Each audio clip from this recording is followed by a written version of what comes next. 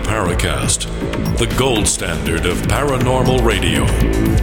And now, here's Gene Steinberg. Yeah, right now, before we started the show, there was a pleasant conversation that Randall was having with Nick Redfern, who uses a notebook computer, as most people who have personal computers do, Macs or Windows. And Randall was saying, how much more flexible a desktop computer with multiple monitors is. And I tell you, I use a 27-inch iMac with a big, sprawling screen. I'm happy with it. I'm not a notebook fan. But, to each his own. Seriously speaking, let's really do a show here. Last week, we had Paul Eno as our guest, and he brought up some fascinating stuff. Always have a lot of fun with Paul.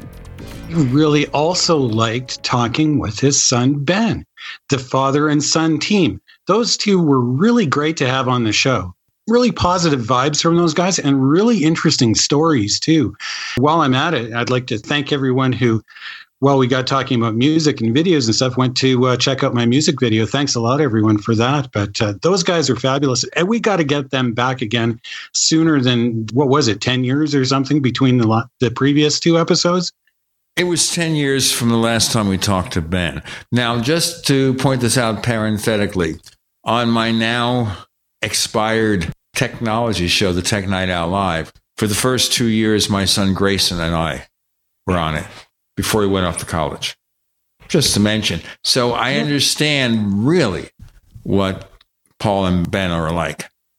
Yeah, that was a really good show with them. But it's too bad Ben couldn't stay with us longer. But we'd like to get him back for an after the Paracast session at some point, too, just to keep on talking about sounds. And we got talking about frequencies. And we didn't even get into the Schumann resonance thing, which is something I'd like to get his opinion on, too, at some point. So really looking forward to having those guys back.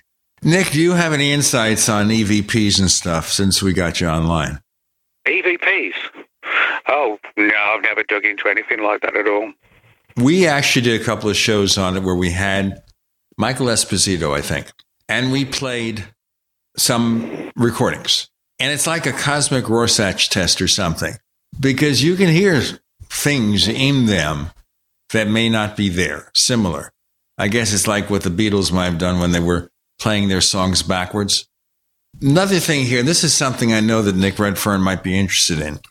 And I'm going to ask him a question right now. And let me see what he might know the answer to this. Nick, those in our country, millennials, ages 18 to 34, it's primarily USA, 50th anniversary of the moon landing. What percentage do you think believes the moon landing was faked? Give me a number. Oh, God, I have no idea. I mean, I think we went to the moon. For a lot of friends I know, don't believe we went to the moon. I know I've got a couple of friends who think we did go and that the photos were screwed up and so they had to recreate it. But I have no idea. I've never really sort of debated it with anyone, really. Okay, here's the results. And this comes from satelliteinternet.com. I don't know about the demographics about this, so it may be quite imprecise. But over 54, our age is 3% believe it was faked. 35 to 54, 8%. 18 to 34, 18%. And possibly it might also be because of the fact that we haven't been back in so many years. It's a huge number of people, 18% of the population. This is in the United States, I'm assuming. Well, it's online, so I can conceive that others outside the country could have participated. Voted in it as well. Yeah, but I mean, that's a huge number of people to just deny the overwhelming evidence that we did go there. Well, I think there's also another possible angle as well that maybe in today's world, a lot of people don't care if we did or not. That could be an angle as well. Yeah, you got a point there. I mean, like, I'm old enough to remember when I was a kid and we'd go to the mall and they'd have those walls of televisions in those days. And I remember watching the actual Apollo takeoffs and the moon landing. And that was incredible for me. It inspired my whole interest in science and everything else. So I guess maybe living through it makes a difference, which is why people over 54 is only down to 3%. Well, this sort of just demonstrates, the sort of belief systems and trends and how, over the years, views change and approaches to different things change, I think sort of polls and, looking into how many people believe this or that, I mean, that's notoriously inaccurate. You only have to look at the last election. Well, yeah, that's really good. I was going to say the 18% who doesn't believe is probably the same group that voted for Trump. Okay, we're getting to politics here, but seriously, you just raised a point there. One of the big issues, controversial issues in the 2016 election was Russian interference in the American election. I'm not going to say alleged anymore. I think with all the military agencies in the U.S. agreeing, with the Mueller report stating chapter and verse, with a number of Soviet hackers being charged, they'll never be arrested, with participating, we realized something was being done. Of course, it's true that all the countries are doing something, but this was a targeted effort, something that the Soviets did to influence us. But, this is nothing new with the Soviets pulling stunts. With Americans, it goes back quite a few years, and I suspect this fuels Nick's latest book. It's about UFOs, Russian meddling, Soviet spies, and Cold War secrets. It's called Flying Saucers from the Kremlin. Nick, does this kind of lead us to that? Well, yeah, it does. And I think, time-wise, it's very timely. It's one of these aspects of the UFO subject, I think, that very much kind of goes under the radar, so to speak, in the sense that most people aren't aware of the sheer extent to which, over the years and decades, the Russians have sort of stuck their nose into things which have absolutely nothing to do with them. But they've used the UFO subject, particularly the height of the Cold War, as a means to try and provoke hysteria and fear and paranoia within not just the population, but within people in government as well, the Department of Defense and the Pentagon, by spreading bogus stories about UFOs. Now, it's clear that this has gone on. And I'm guessing, even though the book that I've written, is sort of 250 pages or something like that, I'm sure there's a great deal more going on as well. I mean, I used the Freedom of Information Act for this book and got cases and files from Australia, the UK and the US, where the Russians had clearly stuck their noses in as a means to try and manipulate and seed bogus stories about UFOs, and inferring that the Russians had alien technology and were seeding these bogus stories into US intelligence, really just trying to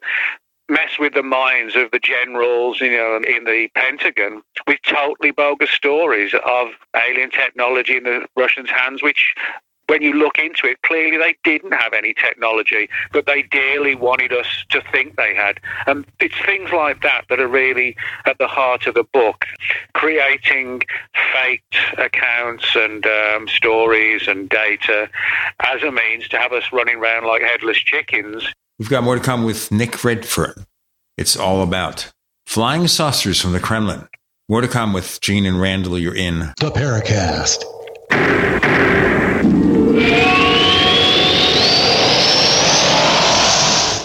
Symptoms of ODD include independent thought, rampant creativity, and failure to submit to authority. But now there's a solution. The good people at Pilfer can help you with their time-release, once-daily capsule, Compliacin. Your child won't be able to form his own opinions, let alone express them. It maintains your child's ability to go to a state-run school and perform simple tasks around the house. You won't have to worry about parenting, and the school won't have to deal with your kid asking questions. Compliacin. You'll go from this. Quit telling me what to do! Quit telling me what to do! Quit telling me what to do! To this. Good morning, Mother. I love going to school. And this week we're learning all about how the government is our federal family and they're here to help us. Compliacin. Talk to your school psychiatrist and ask. We also have swag. We have all these exclusive Paracast things that you can buy. We've got 60 or so different items, and entails t-shirts, sleeves for notebook computers, iPad cases, mouse pads, the Paracast Jumbo tote bag, all sorts of t-shirts and jackets and stuff like that for men and women. We have a Paracast aluminum water bottle. All this stuff, you go to store.theparacast.com, store.theparacast.com. What makes it special is that the items are the best quality, great T-shirts, fabrics, and they have our official logo on them. That's what makes them special, in multiple sizes and colors. We even have stuff for children, stuff for women, stuff for men. We have all sorts of sizes, like small up to X large. A lot of good stuff. That's the swag from the Paracast. You go to store.theparacast.com. Stop by and take a shopping tour. Policies issued by American General Life Insurance Company, Houston, Texas. Not available in all states. For details, visit AIGdirect.com. Do you have a family? Would you like to help make sure they'll be taken care of if anything were to happen to you? If you answered yes, you probably need life insurance. Now, do you think life insurance is expensive? If you answered yes to that too, you definitely need to give AIG Direct a call. We could find you a $250,000 policy for just $14 a month, which means you could save hundreds of dollars a year. Call us now for a free, no-obligation quote. 1-800-919-5435. Since 1995, we've helped millions of people find out if they could save up to 70% on their term life insurance. See how affordably we can help you protect your family. Call AIG Direct now for your free quote. 1-800-919-5435. You could save up to 70%. That's 1-800-919-5435. 1-800-919-5435. Maybe not today, maybe not tomorrow, but soon you'll need a plan and place to survive. Forget bunkers. You're not a live underground gopher. You need survivalist camps, the ultimate fully functional, off-the-grid mobile survival bug-out house that's well-equipped and custom-built to outlast any other RV or trailer. Bold statement? You bet. See them now at survivalistcamps.com. That's survivalistcamps.com. Trust your family's survival to survivalistcamps.com. Dehibo Tea Club's original pure Pau d'Arco Super Tea comes from the only tree in the world that fungus does not grow on. So it naturally has antifungal, antiviral, antibacterial, anti-infection, anti-inflammation, and anti-parasite properties. But maybe more importantly, Dehibo Tea Club's original pure Pau d'Arco Super Tea builds corpuscles in the blood which carry oxygen to our organs and cells. Our organs and cells need oxygen to regenerate themselves. The immune system needs oxygen to develop, and cancer happens to die in oxygen. The tea is great for healthy people, and it can truly be miraculous for someone fighting a potentially life-threatening disease due to an infection, diabetes, or cancer. Dehibo Tea Club's original pure Pau d'Arco Super Tea is only $34.95 plus shipping. Order now at shopsupertea.com or call 818-984-6100. That's shopsupertea.com, 818-984-6100, shopsupertea.com. Do you feel like many of us? All the distractions in the world taking our minds and focus off what really needs to get done day to day? Well, Jeunesse has a dietary supplement called Mind to help with mental distraction, and it supports memory function. Go to gcnlife.com now to check it out. You're only at your best when your mind is at its best. Go to gcnlife.com or call toll-free 844-443-6637. That's gcnlife.com or 844-443-6637. We'd like to hear from you. If you have a comment or question about the Paracast, send it to news@theparacast.com. That's news@theparacast.com.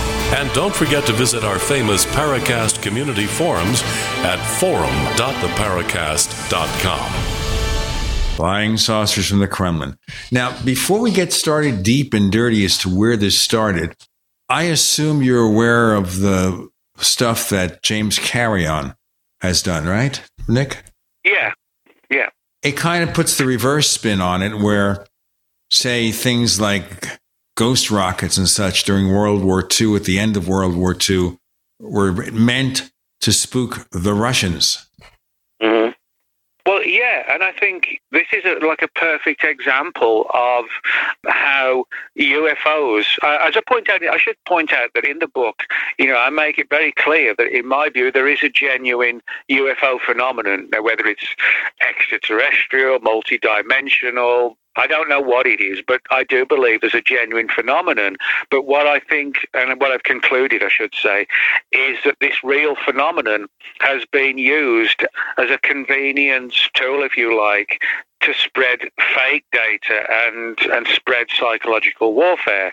And I think, I know that both sides have done this, particularly at the height of the Cold War. You know, the Russians were doing it to us and we were doing it back to them. And even from the early years, you know, you can look at things like Roswell and make a good case that, you know, that somebody wanted this story to be spread and got out there. And I think, you know, that's an important angle. I mean, it's even like in more recent times when you had the government's report on Roswell about the crash test dummies. Well, that story about crash test dummies instead of aliens, you know, is just bizarre. It's just ridiculous. You know, whatever they were, I don't believe they were aliens because I don't believe aliens crashed at Roswell. But I don't also believe they were crash test dummies. What I do think is the story was created to be so bizarre and so weird and so unlikely that the Russians would actually think, wow, there must be something to it because this cover-up about crash test dummies is ridiculous. But I think that was a clever piece of psychological warfare on America's part to make it look as if they were sort of working hard to hide the real truth. And it made the Russians think, wow, there must be something to it, because if they're resorting to crash test dummies and stories like that, they've got to be hiding something. So, yeah, I think over the years, Roswell has acted as like a convenience incident, if you like, again, to sort of manipulate the Russians into thinking, well, they have got something because they've changed their story, you know, so many times, you know. So, okay, so basically we're looking at the reverse of Roswell here. Instead of possibly being a spaceship or some test aircraft, it was staged, as were the ghost rockets, perhaps. Maybe that's why James Carrion is interested in it, staged to freak the Russians. Well, one of the interesting things that I talk about in the book is 1948, a guy named Bernard Newman wrote a book called The Flying Saucer, and it was a novel, came out in 48. And Newman was someone who had a lot of ties to British intelligence. And he wrote this novel in 47, and it was published in 48. And the theme of it is this sort of cabal of scientists get together and they fake 3 UFO crashes, one in Russia, one in the US, particularly in New Mexico, and the other one in the UK. And they also create pulverized alien bodies, which are autopsied. So basically, they create what you would call like a faked invasion. You know, there's no alien invasion. It's all fabricated by this scientific cabal. And it's very much like designed to combine each and every sort of population and country on the planet into a one world situation. And it's all done by fabricating crashed UFO stories. And even, like I said, even creating bogus dead alien bodies, which are autopsied for the media. You know, and you think about that, this story was written in 1948.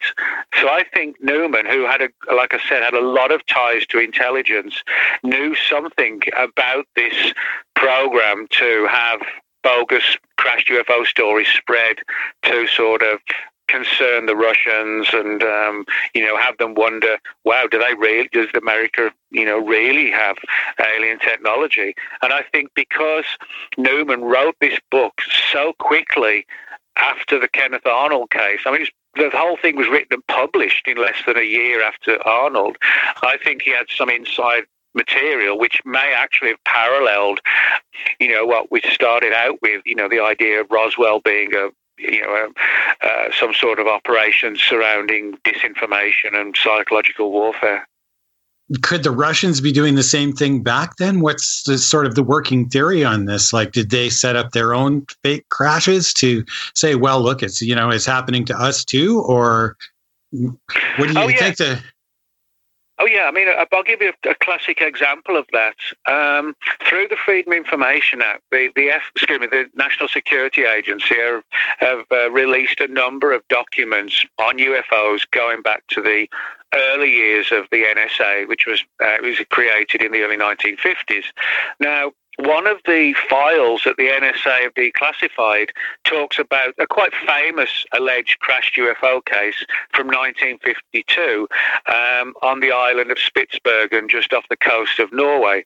And the Spitsbergen 1952 UFO case is actually quite a well-known one. But what's particularly intriguing is that on the NSA's files on this particular story, one of the guys at the NSA has circled the section about this particular case, and in big capital letters has written the words plant. Now, so in other words, somebody within the NSA knew that this particular story coming out of Russia about the Spitsbergen UFO, knew that this story was a plant, and that's actually presented in the now declassified files. The NSA considered the Spitsbergen story to be a Russian plant. And why it was so important was because it talked about the Russians supposedly having found alien technology from the Spitsbergen craft. Now, you imagine that if the Russians created this story and it got back to, say, generals in the Pentagon, that, oh my God, the Russians have, recovered a crashed UFO and they're starting to understand alien technology and alien weaponry, we're going to be screwed. And so that's the sort of thing that was going on, creating totally bogus stories of dead aliens and fantastic technology as a means to try and convince the United States that the Russians had, alien technology that they were working hard to use against us in a war. Now, as a practical matter, both the Americans and the Russians were trying to recover Nazi technology. Many of the scientists went to the different countries. Of course, people like Werner von Braun, that's where they came from. The major people who helped design the American space program. So the question I would also have here as we look into what the Russians did, do you think it's possible that the Germans were far more advanced in aircraft development than maybe we were led to believe? Was that maybe part of it? I'm going to ask you to continue with that in our next segment. Flying saucers from the Kremlin. Nick Redfern, more to come. You're in the Paracast.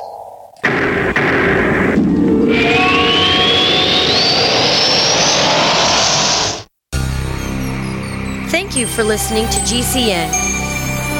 Visit GCNlive.com today.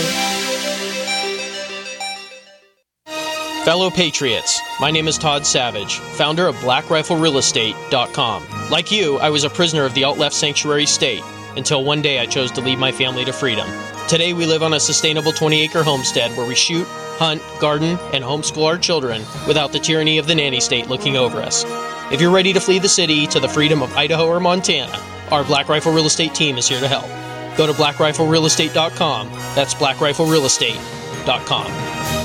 Most of you know that heart disease is the #1 silent killer in the U.S. What if I told you for just $54.95 a month you could fight against heart disease naturally? At Heart and Body Extract, we've been helping thousands of people get back to a healthier heart. Don't just take my word for it. Check out all of the success stories at hbextract.com. Or to order, call 866-295-5305. That's 866-295-5305. hbextract.com. Don't risk it when you can take charge of it.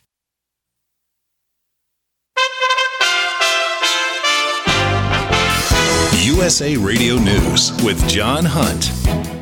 A man armed with a rifle threw explosive devices at an immigration jail in Washington state, then was found dead after 4 police officers arrived and opened fire. The Tacoma Police Department said officers responded about 4 a.m. to the privately run Tacoma Northwest Detention Center, a U.S. Department of Homeland Security detention facility that holds migrants pending deportation proceedings. The detention center also held immigration-seeking parents separated from their children under Donald Trump's zero-tolerance policy, an effort meant to deter illegal immigration. The shooting took place about 6 hours after a peaceful rally in front of the detention center, police spokeswoman Loretta Kuhl said. She also said another rally was planned for later in the day, but it was to be held in a different area because of the investigation into the police shooting. Take us with you on your mobile device and listen anytime at usaradio.com. This is USA Radio News. If you're over the age of 50 and considering buying an annuity in the next 60 days, I have some important news for you. Don't buy an annuity until you understand the pros and cons of annuities. A free book to help you maximize your retirement income from television host and three-time author Josh Melberg has been released. This book reveals little-known truths about annuity strategies in simple-to-understand terms. Grab a pen right now because we are about to offer you this free book that unlocks the 5 little-known secrets we believe baby boomers and seniors should know before buying an annuity. Call 800-985-1813 now, and you'll receive a free copy of Josh Melberg's book, Next Gen Annuity Strategies Revealed. As a bonus, we'll also send you a copy of The #1 Mistakes Retirees Are Making with Their Investments Today, and a free DVD on how you can get up to 33% more income in retirement. Call 800-985-1813 now. Again, that's 800-985-1813. Employees of J.D. Melberg Financial have the appropriate licenses for the products they offer. Hello, I'm Mike Lindell, the inventor of MyPillow, and like all of you out there, I had problems sleeping. Pillows would go flat, I would flip-flop all night long, I would wake up with a sore neck, maybe a headache, or feel like I needed a nap even though I slept 8 hours. When I invented MyPillow, I wanted it to where you could move the patented fill to give you the exact support you need as an individual, regardless of sleep position. MyPillow will get you into that deep REM sleep faster, and you will stay there longer. It's not about how much time we spend in bed, it's about how much of that quality sleep we get.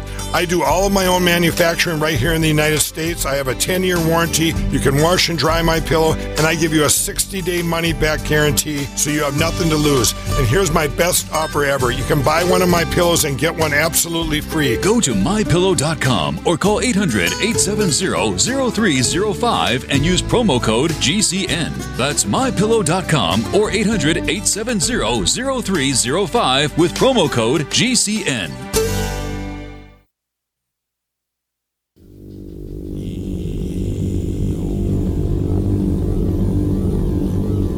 This is Jacques Vallée. You're listening to the Paracast, the gold standard of paranormal radio.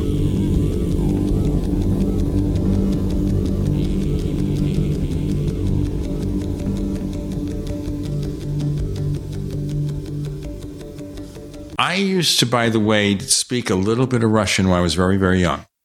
And it's not an easy language to learn. Of course, they probably think American. English isn't such an easy language to learn either. Anyway, Nick Redfern, what is your perception about my crazy question there, which is it possible that there were real things going on there using German inventions that were blamed on UFOs?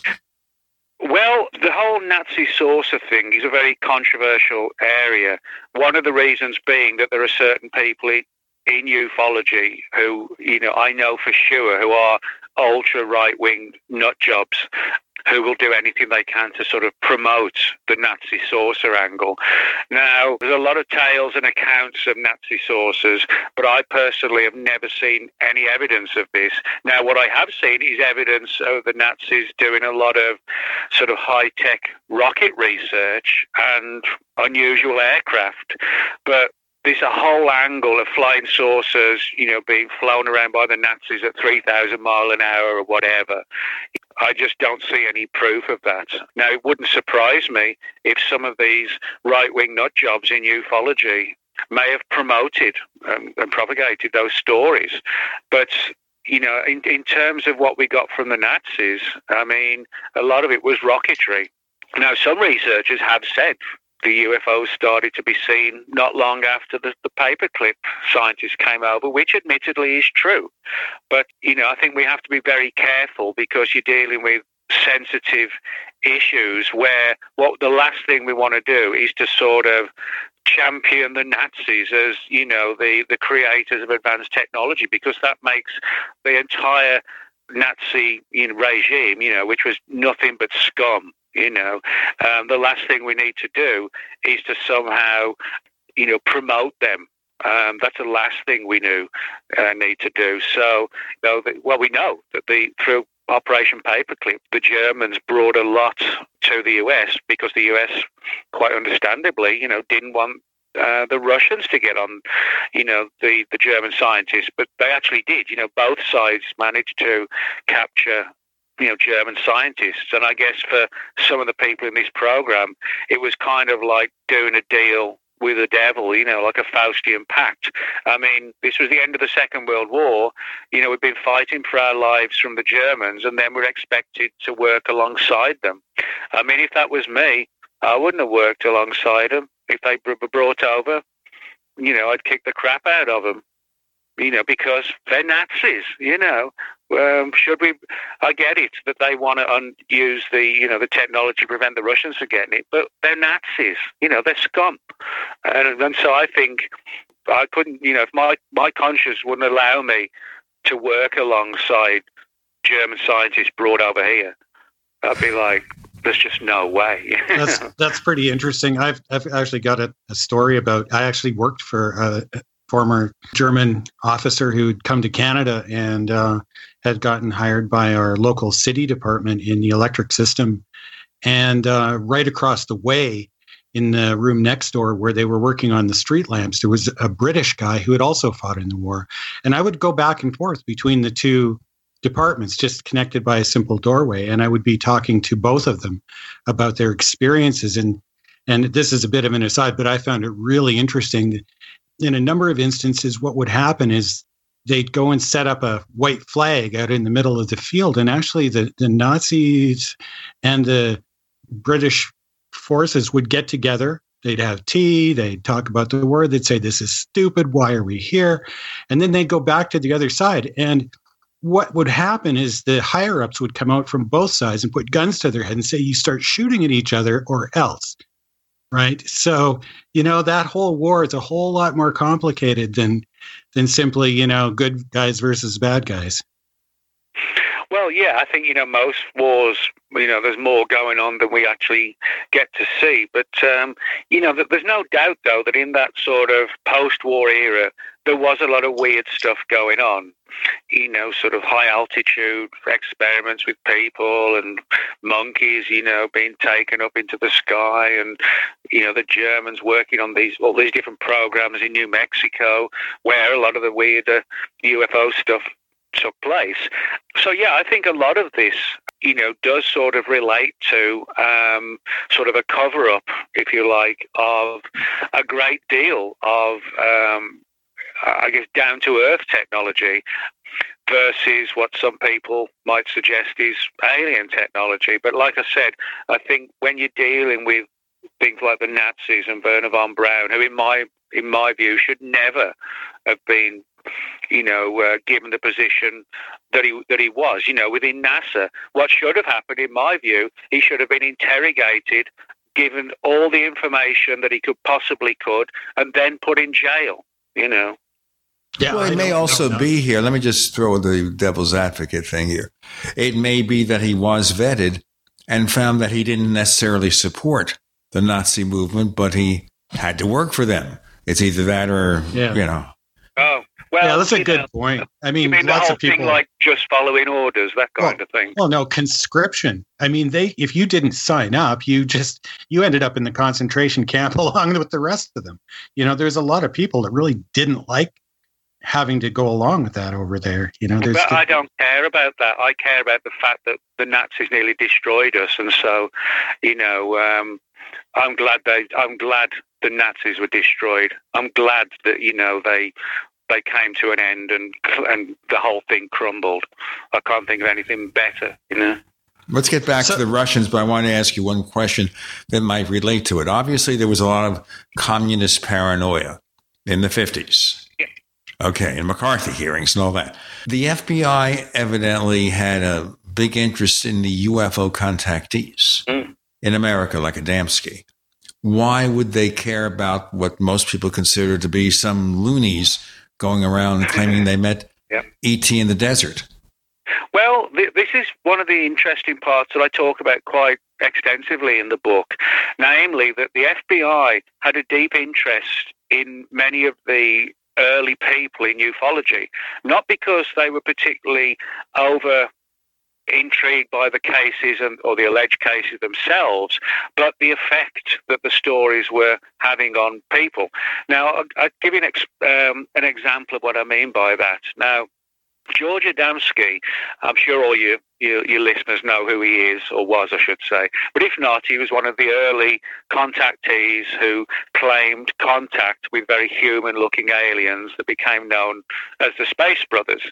Now, what happened was that Adamski, in the early 50s, started to develop a large following of people. You know, he'd actually been involved in sort of paranormal and metaphysical stuff going back to the 1930s, but certainly he took off big time in the early 50s. Now, his first book, Flying Saucers Have Landed, co-written with Desmond Leslie, that book, in its first printing, sold more than 100,000 copies of that book. Now, a lot of people don't know that in his lectures, Adamski talked about how the future was communism, and that the Russian way of life was the one that we should strive to follow, and so on. Now, the FBI, had it been the case that Adamski was just talking to, 5 people and somebody's pet dog in the back room of a library on a Sunday afternoon, no one would care. I don't think the FBI would care. But they did care when they realized that Adamski was developing this huge following of people and were listening to what he had to say about communism and how communism is the way of the future and how the Russians could actually destroy us. That's what he actually said in a number of his lectures.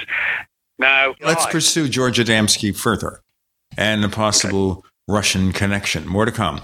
Flying saucers from the Kremlin. There's more involved than you think, as you're seeing, with Nick Redfern and Gene and Randall. You're in the Paracast.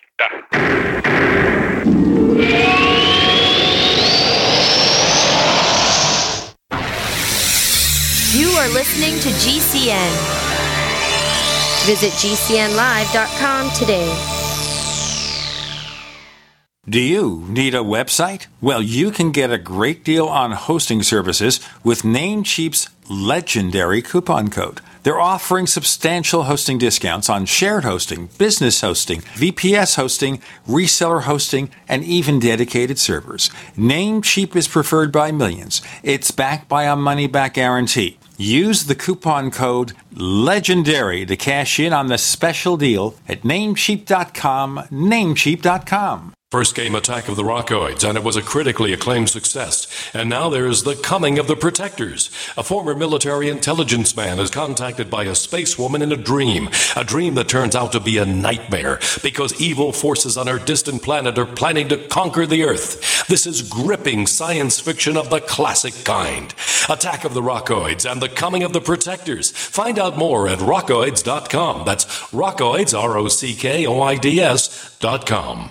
Most of you know that heart disease is the #1 silent killer in the U.S. What if I told you for just $54.95 a month you could fight against heart disease naturally? At Heart and Body Extract, we've been helping thousands of people get back to a healthier heart. Don't just take my word for it. Check out all of the success stories at hbextract.com. Or to order, call 866-295-5305. That's 866-295-5305. hbextract.com. Don't risk it when you can take charge of it. Hunters, anglers, campers, and survivalists. Get back to nature. Expand your horizons with the highest quality, most versatile, unique slingshots and sling bows on the market at slingbow.com. Slingbow products are compact and models start from just $17.98. They're perfect for your bug-out bag or storing in your vehicle. Give yourself and your loved ones the excitement and tradition of slingbow. A new frontier in archery and truly modern twist on this primitive survival tool. Feel the thrill only at slingbow.com.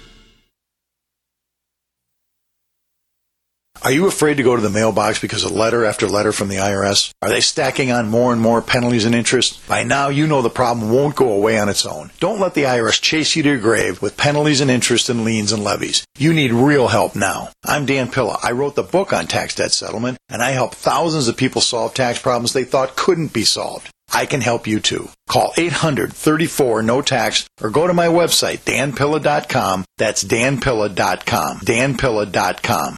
Have you checked your Google search results lately? Search results are usually the first impression that people form of you or your business, so make sure that they create a positive impression with Reputation Defender. What the internet says about you can have a big impact on your life and your livelihood, even if it's not true. Fortunately, you can now control how you look online and in online search results with Reputation Defender. Call 800-831-0771 now. That's 800-831-0771 for your free reputation analysis. If you have negative material from an ex-employee, upset patient, or former client, newspaper article, legal issue, social media, or other source showing up in your search results, you can combat it with Reputation Defender. Our dedicated experts in patented technology can help make your online search results look their best. Call 800-831-0771 to learn more. 800-831-0771. That's 800-831-0771. Complement your health with hemp-derived cannabinoid oil. We've always believed that the closer to Earth, the better it is for our bodies. Our hemp-derived cannabinoid oil is phytocannabinoid rich, full spectrum, and organically grown. Finally, hemp made easy, clean, and effective. GCNhemp.com or call 877-878-4203. That's right, we cut through the red tape. It's now available at GCNhemp.com or call 877-878-4203.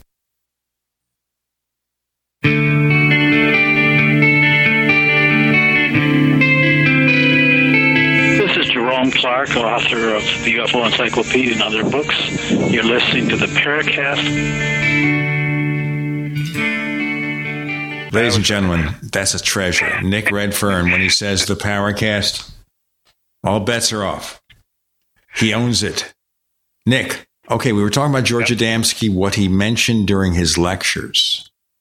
Adamski sort of made no bones about it. You know, he said Russia will rule the world, communism is the way of the future, and Russia right now, we're talking about like the 50s, he said right now that the Russians can destroy us, and then he said there'll be 1,000 years of peace.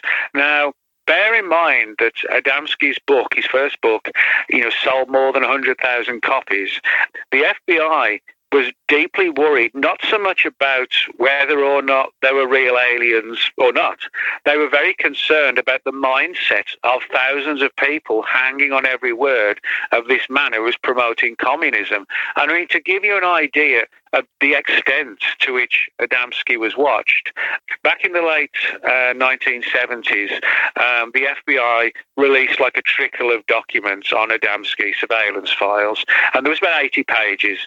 About 10 years ago, it had been up to about 200 pages. As of today, the number of FBI surveillance files on Adamski that are now in the public domain, thanks to the Freedom of Information Act, amount to just under 500 pages on Adamski alone, never mind all the other contactees who were telling similar stories about, we need to lay down our nukes and live in peace with the Russians. So you had this very odd situation where communism and the Russian way of life were being promoted within the United States by US citizens, which was worrying the FBI. But on top of that, a number of the contactees were actually contacted by Russian operatives to try and amplify these stories even more. One of them, for example, was Orfeo Angelucci, one of the early contactees. He actually went on the record and wrote about how when he was doing a series of lectures on the east coast of the US in the 1950s, he was approached by what he said was a group of men with what was clearly like an Eastern Europe or Russian accent, and they wanted him to slant his lectures, as he said himself, along the party line. Angelucci was someone who was a very sort of weak kind of character, unsure of himself, not much self-esteem, and he freaked out and went to the FBI, and they opened a file on him, which freaked him out even more. But he eventually realized that the FBI didn't have any beef with him, because he actually ran to the FBI and told them, that these Russians or East Europeans, whatever they are trying to get me to slant these stories around communism, which is not what I want to do. I want to just talk about my encounters and talk about the books. And so in that sense, he wasn't in any trouble. But his case is a perfect example of how Russian operatives actually working in the US approached some of the contactees like Angelucci and tried to convince them to spread the word, so to speak, but do it under sort of a red communism belief system. I wanted to ask you also about Howard Menger. Did you cover him at all? Yeah, I did. I mean, Menger's story was an interesting one because, again, he was one of the typical contactees, with meeting human-looking aliens and hot space women and things like this. And but what's interesting is at one point, Menger actually came forward and admitted and said that he was actually used or approached by the US military to try and spread these stories. So, in other words, I think the US military didn't care whether Menger was telling the truth or not. All they wanted him to do was to do exactly what the Russians were doing, was to try and present a non-communism approach to the Russians, to try and convince the Russian people that the Western way of life was a good one. But yeah, Menger was someone who admitted somewhat shyly or quietly that he'd been approached and had agreed to, work on behalf of Uncle Sam to spread pro-Western stories in relation to UFOs. Well, what's really kind of interesting about those two, when we go back to touching on the Nazi thing as well, is that Adamski and Menger were both claiming to have some sort of contact with the so-called Nordics, the blonde-haired, light-skinned Scandinavians, right? Which kinds of fit in with the whole master race thing. Well, yeah. I mean, the late Colin Bennett, who wrote a really good book on Adamski, I forget what it was called now. Oh, it was called Looking for Orthon. Orthon being the alien that Adamski claimed he met. Now, what's particularly intriguing is that when you look into his book, into Bennett's book, you find a lot of information as to how, as well as sort of promoting communism, there was no doubt, as Colin Bennett noted, that Adamski certainly had a few Nazi-like overtones, sort of, again, this sort of perfect blonde-haired, blue-eyed master race, telling us how we need to live because they knew better than we did, and when you look at his story, I mean, it's clear. It's right there in front of you, the blonde-haired, blue-eyed, master race kind of thing, and the rest of you don't know what you're doing and you better listen to us. So, yeah, there's a lot of disturbing things in those early years of, the contactee movement, which kind of push things down, a very sort of extremist type avenue. I find this really fascinating, and we got to talk some more about that. That's also where we sort of see the first of the eco aliens. They're talking about how we're messing up the environment, and we need to have more world peace. So you'd think that two countries that are, going after each other in a Cold War, the message is, take better care of the planet and try and get along. So that's kind of almost completely opposite from what we might expect if you're looking at sparring counterculture spy versus spy stuff. Well, yeah, and I think one of the, I guess that's what's the problems, but one of the issues is, both sides were doing this, both sides were sort of creating fake stories and seeding, bogus tales, and it really does become kind of complicating at time, in terms of trying to figure which is the truth and which are the bogus stories, and what's the agenda and whose agenda is which. It's very much both sides just trying to have one-upmanship over the other with the latest and the newest story, and then the other side's got to come up with something else. We definitely want to pick up on them. This is just more and more fascinating as we cover it. But, we're looking here at the early contactees, the ones in the 50s, the Mengers, Angelucci, Adamski.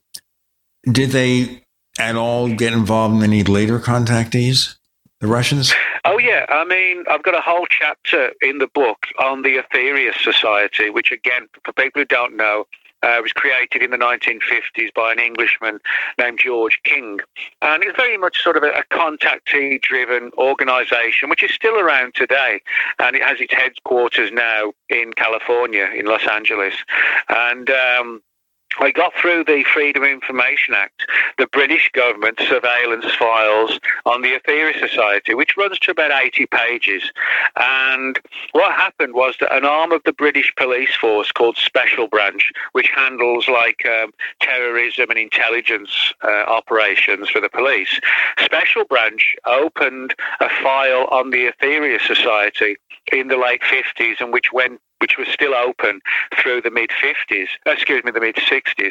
And the reason why Special Branch opened this surveillance file on the Aetherius Society was because in the late 50s, the Aetherius Society, when it was still under George King, basically said that we need to lay down our atomic weapons and find a way to live alongside the Russians in peace. Now, Special Branch, that really sort of opened their eyes, because the Aetherius Society had a lot of followers, a lot of members, and they would regularly talk about their views on atomic weapons in the streets of London. And so Special Branch was concerned, as the FBI was with Adamski, that people would be influenced by the Aetherius Society because of this UFO angle and laying down our atomic weapons. Let's get into the story of George King and such. I remember him being on the Long John Nebel show. Lo, those many years ago. How old I must be. Flying saucers from the Kremlin. I'm not doing a bad Russian accent. Forget about it. With Gene and Randall, you're in the Paracast.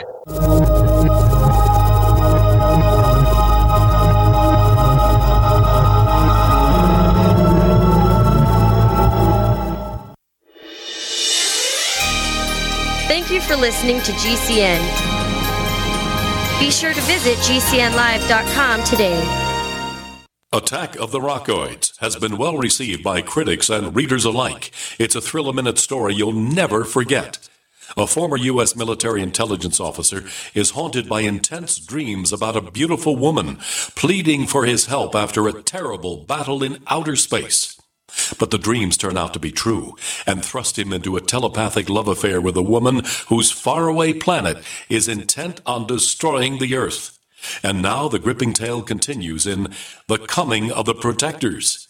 It's the second book of the Rockoids trilogy, a galaxy-spanning adventure that pits our hapless heroes against powerful, fanatical enemies that threaten the lives of freedom-loving beings everywhere. Attack of the Rockoids and The Coming of the Protectors. Classic science fiction at its best. Available now. For more details, visit rockoids.com. That's ROCKOIDS.com. If you're trying to quit drinking or doing too many drugs, listen to me. You don't know me and we'll never meet. I had a problem like you once. I drank and used to party a little too much till it got out of control and almost ruined my life. I realized I needed help to fix my problem before it totally destroyed me. If you've tried to fix your drinking and drug problem and you know you can't do it alone, you need to call the National Treatment Advisors. They'll immerse you into a 30-day program to replace your old habits with new habits and totally change your life. And if you have PPO private health insurance, the entire program may be covered. Fix your problem right now before it gets any worse. Get clean. Call now and learn more. 800-506-6740. 800-506-6740. That's 800-506-6740.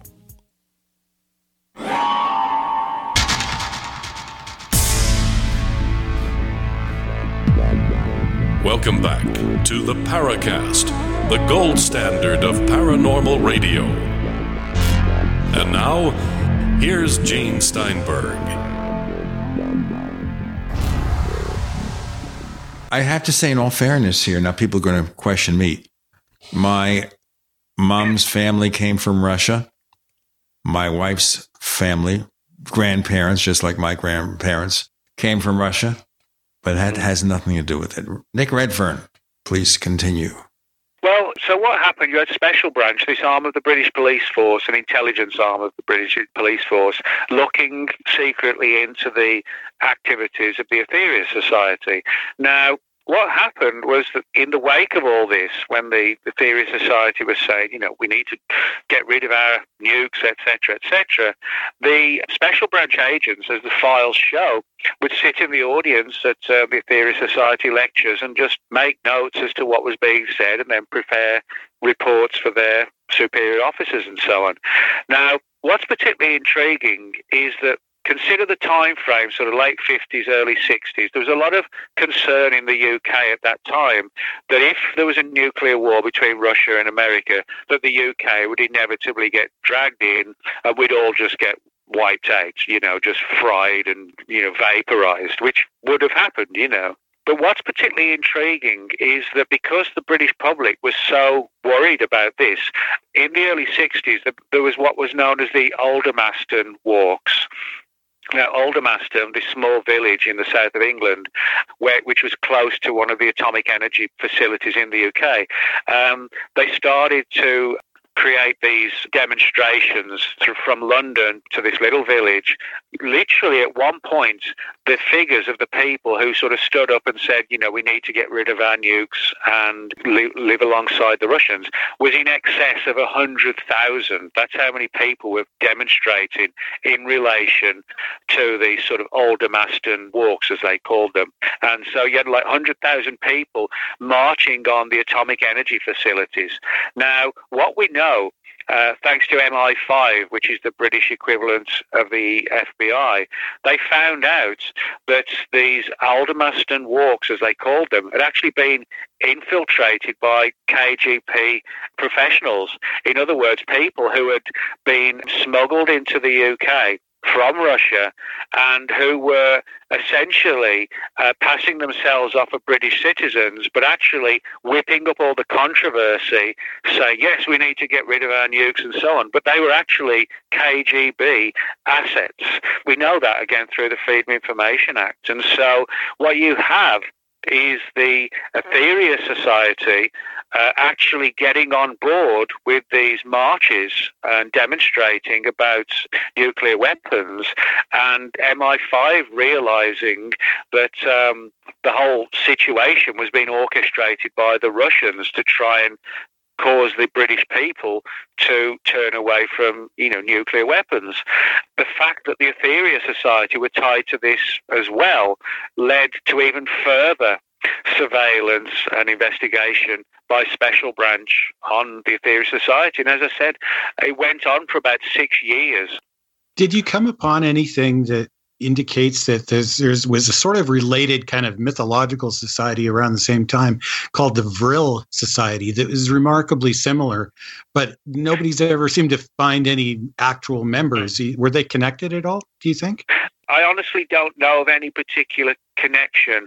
Most of the early contactees and these early, groups that were sort of subjected to surveillance, the sort of cultish type groups, many of them were watched. I mean, for example, the Heaven's Gate group, the FBI has declassified its files on that. Those files run to about 400 pages. Adamski's file was around about 500. George Van Tassel, one of the early contactees, his FBI file is about 300 pages. Albert Bender, early contactee, who started the whole Men in Black mystery, his FBI file's about 70 pages long. George Hunt Williamson, his file's about 40 pages long. I wanted to stop there with George Hunt Williamson because he was a pretty peculiar character too, wasn't he? Yeah, he was. Now, one of the main reasons why the FBI watched Williamson was because he actually went over to Mexico on a number of occasions and smuggled back into the US ancient Mexican artifacts and things like that. And he got into major problems with that. But most of them were watched because of this ability of the contactee movement to affect the mindset of the population and to push it down this extremist left-wing communist angle. But yeah, a lot of these cultish groups were clearly watched very, very closely, and I'd be very surprised if most of the groups were watched. I mean, for example, I was able to get parts of my file through the Freedom of Information Act, which actually talked about how I'd written my first book called A Covert Agenda, was focused on all the released declassified UFO files from the British Ministry of Defence. There was about 7 or 8 pages of material talking about how I'd written this book and I'd used the government files, and they were, I wouldn't say they were concerned, but they were pointing out that I'd been using official files and spending time at the National Archives and things like this. So, I think to a degree, most people in ufology have been watched at some point or other, not because you're necessarily a threat to national security, but I think for governments, anyone who asks a question about government is perceived as a troublemaker. That really is what it comes down to. You ask questions about government, then the government will open a file on you to find out why you're asking questions. Yeah, I think your next one should be called "They Weren't Just Paranoid," because how did that make you feel, Nick? Well, I mean, so I've got pretty thick skin. I'm not someone who sort of curls up in the corner shaking and worried that the British Ministry of Defence's intelligence agencies are watching me. I mean, if you're going to look for answers, well, you've got to be prepared for certain things that can happen. It's no good just sort of skitting around the outskirts of these subjects. You've got to dig deep, and if by digging deep it causes a few problems here and there, well, that's part of it. No one said this was going to be easy, to find the answers to all of this. And there's no point just going so far and stopping because you're worried what somebody might say, or if somebody's listening on the phone. You've got to get the answers. This is sort of like the equivalent of a investigative journalism. What's the point of stopping halfway through? But I've had a lot of weird stuff over the years, which has made it very clear, that things like phone surveillance and things like this, there's no doubt that's happened, but you have to work through it. So one of the questions that your book asks is what the connection is between the KGB and the MJ-12 documents. Now, we've had our weekly updater on after the Paracast. He actually got a copy of some of the MJ-12 documents from a separate source at one time, and he's got a pretty interesting story about it. So, what have you been able to uncover about that? Well, yeah, I mean, the whole issue of MJ-12, for people who don't know, and I'm sure there's hardly anyone that doesn't know, it's alleged to be this sort of top secret think tank / cabal within the government that sits on the most guarded national security issues surrounding UFOs, like, for example, crashed UFOs, dead aliens, alien autopsies, that kind of thing. And some people believe in the existence of Majestic 12 or MJ-12 as it's known. Other people think, it's bogus, created by UFO researchers. Others think it's created as disinformation to have everybody chasing around this story when the real story gets hidden. Whatever the truth of the matter is, there's absolutely no doubt that the CIA in the latter part of the 1980s was very concerned about the MJ-12 documents. Now, I have to say, and I have to admit, that the CIA did not have proof that the Russians created the MJ-12 documents, the original ones, but they did suspect that they'd made them. And the reason why was because the CIA learned to their concern about them. Let's do our break here. We'll continue with that. More to come with Gene, Randall, and Nick. You're in the Paracast.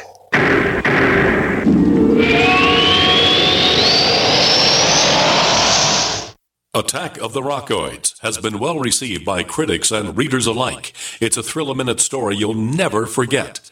A former U.S. military intelligence officer is haunted by intense dreams about a beautiful woman pleading for his help after a terrible battle in outer space. But the dreams turn out to be true and thrust him into a telepathic love affair with a woman whose faraway planet is intent on destroying the Earth. And now the gripping tale continues in The Coming of the Protectors. It's the second book of the Rockoids trilogy, a galaxy-spanning adventure that pits our hapless heroes against powerful, fanatical enemies that threaten the lives of freedom-loving beings everywhere. Attack of the Rockoids and The Coming of the Protectors. Classic science fiction at its best, available now. For more details, visit rockoids.com. That's ROCKOIDS.com. Hello, I'm Mike Lindell, the inventor of MyPillow, and like all of you out there, I had problems sleeping. Pillows would go flat, I would flip-flop all night long, I would wake up with a sore neck, maybe a headache, or feel like I needed a nap even though I slept 8 hours. When I invented MyPillow, I wanted it to where you could move the patented fill to give you the exact support you need as an individual, regardless of sleep position. MyPillow will get you into that deep REM sleep faster, and you will stay there longer. It's not about how much time we spend in bed, it's about how much of that quality sleep we get.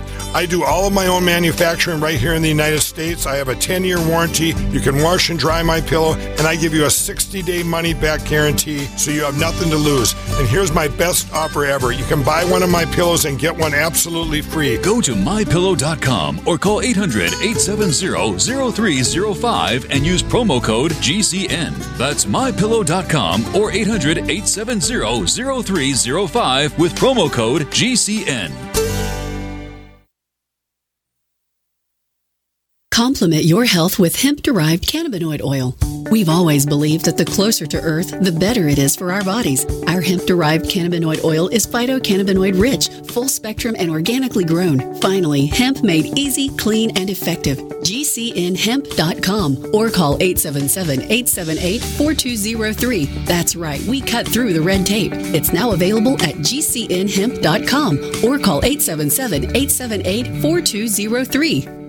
If you owe money to the IRS, you need to hear this. The IRS is cracking down on those who owe back taxes. It starts with a devastating letter, and if you don't act immediately, you could find yourself having your wages garnished or have a lien placed on your property. But there's a solution. Tax 10,000 can help. Avoid enforced compliance, where these holds on your income and seizure of your home could become a nightmare that just won't end. Call 800-239-9957 now and speak to one of our experts. 800-239-9957 is the number to link you directly to a tax resolution specialist who will negotiate with the IRS on your behalf. Working through the IRS Fresh Start program, all the forms will be handled for you. All you have to do is make the toll-free call. 800-239-9957. Find out if you qualify and possibly save yourself thousands of dollars, not to mention a lot of headaches. It could be the best call you've made today. That number again, 800-239-9957. The service does not provide tax settlement or legal services. We will refer you to a company that does provide such services. Often the IRS will not agree to any reduction in the amount owed. Not all taxpayers who owe more than $10,000 will qualify for a tax reduction program. Maybe not today, maybe not tomorrow, but soon you'll need a plan and place to survive.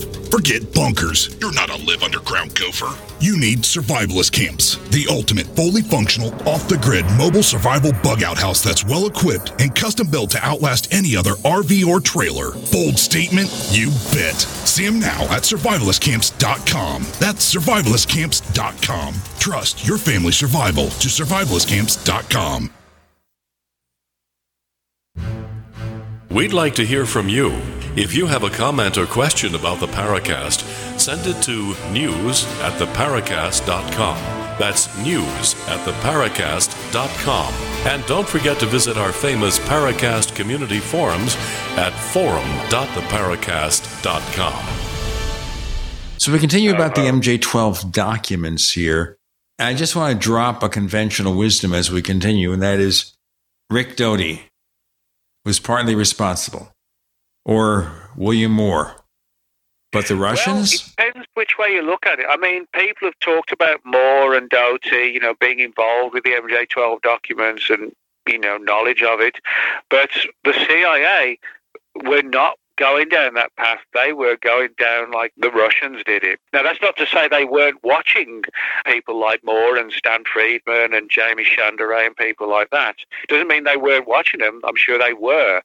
But the CIA was definitely not going down the path that, these were fabricated by UFO researchers. Now, what did happen, as I said, just what we said before the break, the CIA learned that there were a number of people in the US working in sort of Department of Defense contractor programs, working on things like the stealth bomber and the stealth fighter 4 or 5 or 10 years before, they were actually released to the public.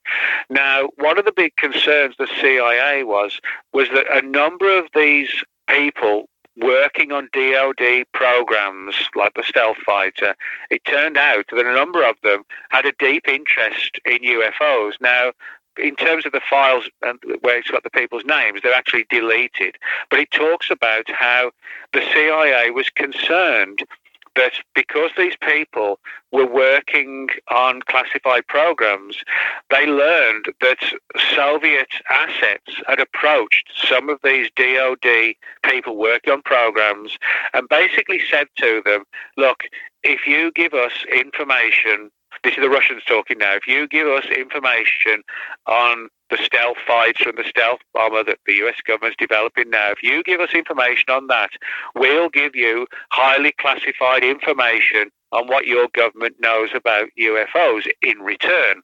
It was like sort of, you give us something, we'll give you something. And so the theory that the CIA had was that if the DoD people working on the stealth fighter and stealth bomber programs would give the Russians certain information, in return, the Russians would give them highly classified material on what the US government really knows about UFOs, like Roswell and so on. And the CIA came to believe that the Russians created the MJ-12 documents totally bogus, but giving people what they wanted. So in other words, the Russians would get highly classified information on the stealth fighter and the stealth bomber, but in return, the people in the DoD who were smuggling this material out, in return, all they would get would be bogus MJ-12 documents from KGB disinformation artists. I don't know if that's true, but what I do know for sure is that is the theory that the Americans had, namely that the Russians had created those documents. It's kind of like a dangling carrot. You give us something, we'll give you something.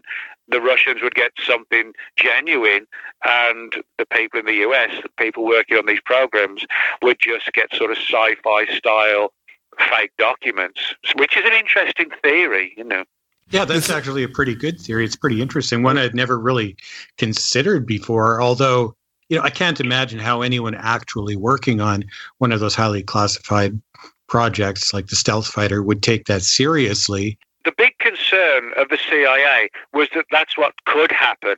In the same time frame that the MJ-12 documents surfaced, that's when the CIA started to wonder, are these documents actually really dangling carrots designed to, get someone on the inside in the US to feed us something? Now, as I said, it was a theory on their part. As theories go as to who created the MJ-12 documents, I mean, it's not a bad one. It actually has a lot of common sense attached to it, really. Yeah, got to agree with that for sure. Definitely. That's a good one, Nick. I had no idea really there was that sort of a direct connection back and forth. It's really interesting to hear that how those people had been approached by actually the Russians with that type of an offer. Very interesting. It makes you wonder if they really do have something that we don't have. Have you run across anything like that? The Russians do have their own UFO program. They do take it seriously. I think, just like us and the UK and the French and numerous other countries, Brazil particularly in the 50s and 60s, many countries have opened UFO programs because at various times, they've all experienced strange things in their airspace. So it's important for me to note, I don't doubt at all that there is a genuine UFO phenomenon. And the reason why, or one of the reasons, my dad was a radar mechanic in the British Royal Air Force and was involved in several UFO incidents involving things performing all sorts of almost impossible maneuvers. So there's no doubt in my mind there's a real phenomenon. But the thrust of the book is how that real phenomenon has been used as a means and an end to create fear. I mean, that was one of the whole concerns of the CIA's Robertson panel in the 50s.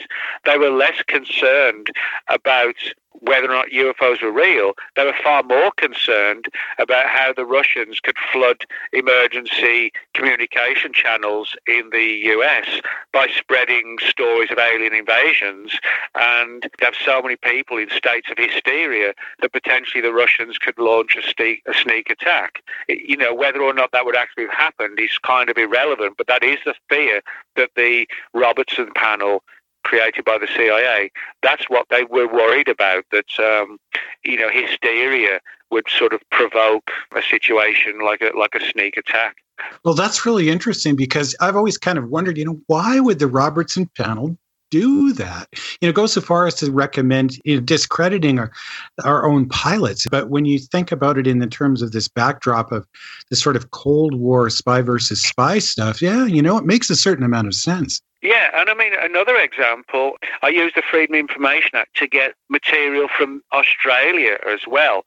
And the Australian intelligence service, they were up to their neck in the 50s through the 70s in relation to keeping watch and monitoring some of the Australian UFO researchers and groups. A number of them, these people, watched very, very closely. One was a man named Stan Sears, who started one of the early Australian UFO groups. I was able to get his Australian surveillance file, and it talks all about his history and his work and how many members, came along for the Sunday afternoon meetings. And actually, these guys were sitting in the audience, just making notes, and sort of really strange stuff. I mean, anyone who had any kind of connection at that time in Australia, who was sort of involved in UFOs and had sort of an alternative lifestyle, with like connections to the Russians, or they were vegetarians. Yeah, those vegetarians are really, they're strange. I mean, there's also, in one of the files... More to come with Gene, Randall, and Nick. You're in the Paracast.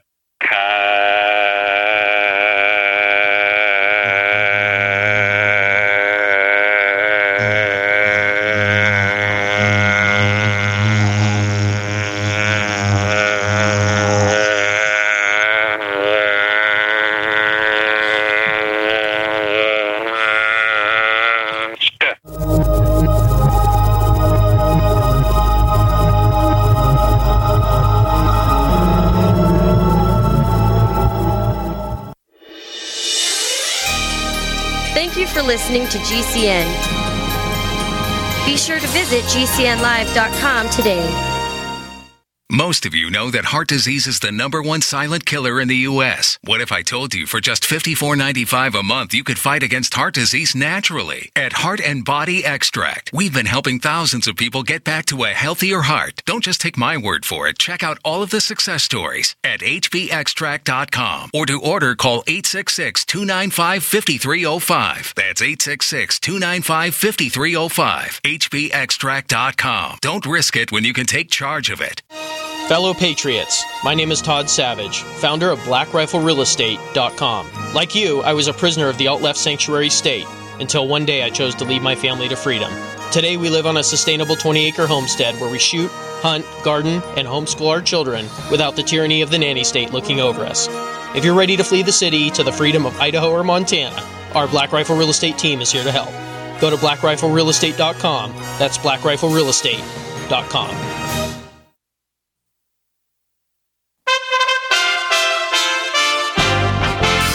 USA Radio News with John Hunt.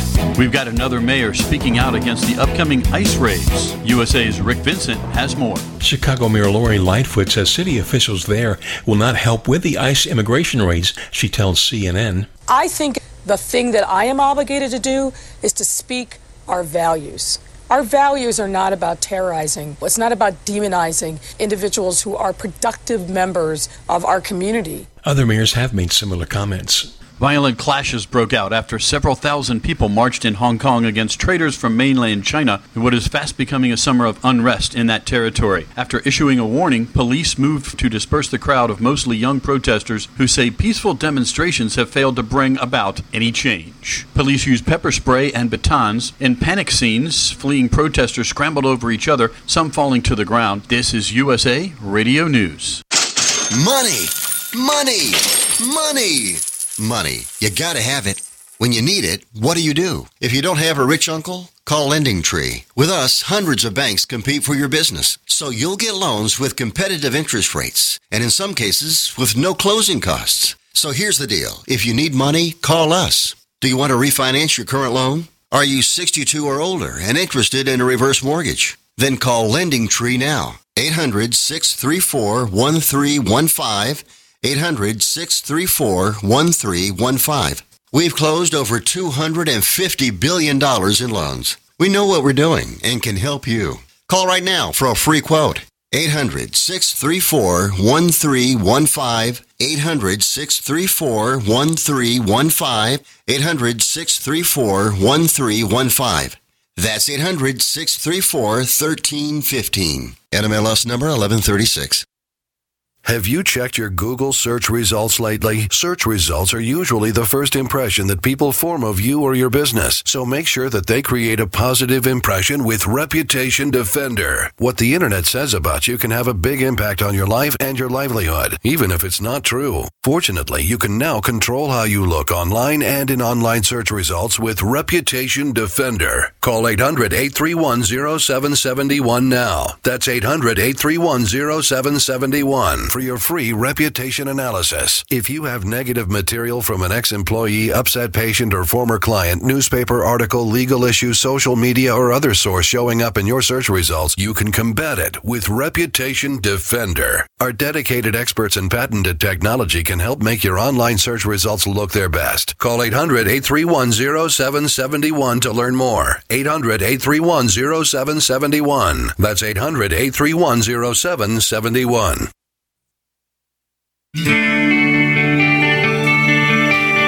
This is Jerome Clark, author of the UFO Encyclopedia and other books. You're listening to the Paracast.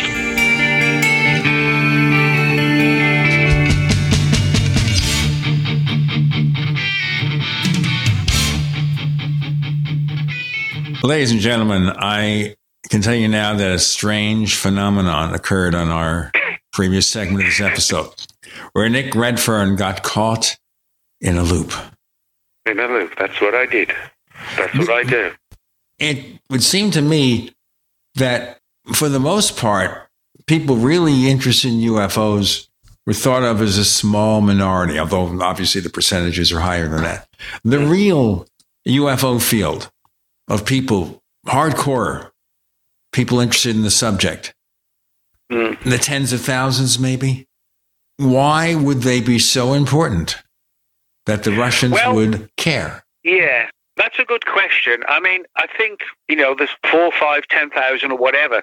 Alone, they aren't necessarily a threat because ufology, we tend to speak to each other. It's like speaking to the converted, so to speak, unless the mainstream media picks things up like they did, a couple of years ago with the government's secret UFO program. That doesn't happen very often. For the most part, we talk to each other. But it's like with George Adamski.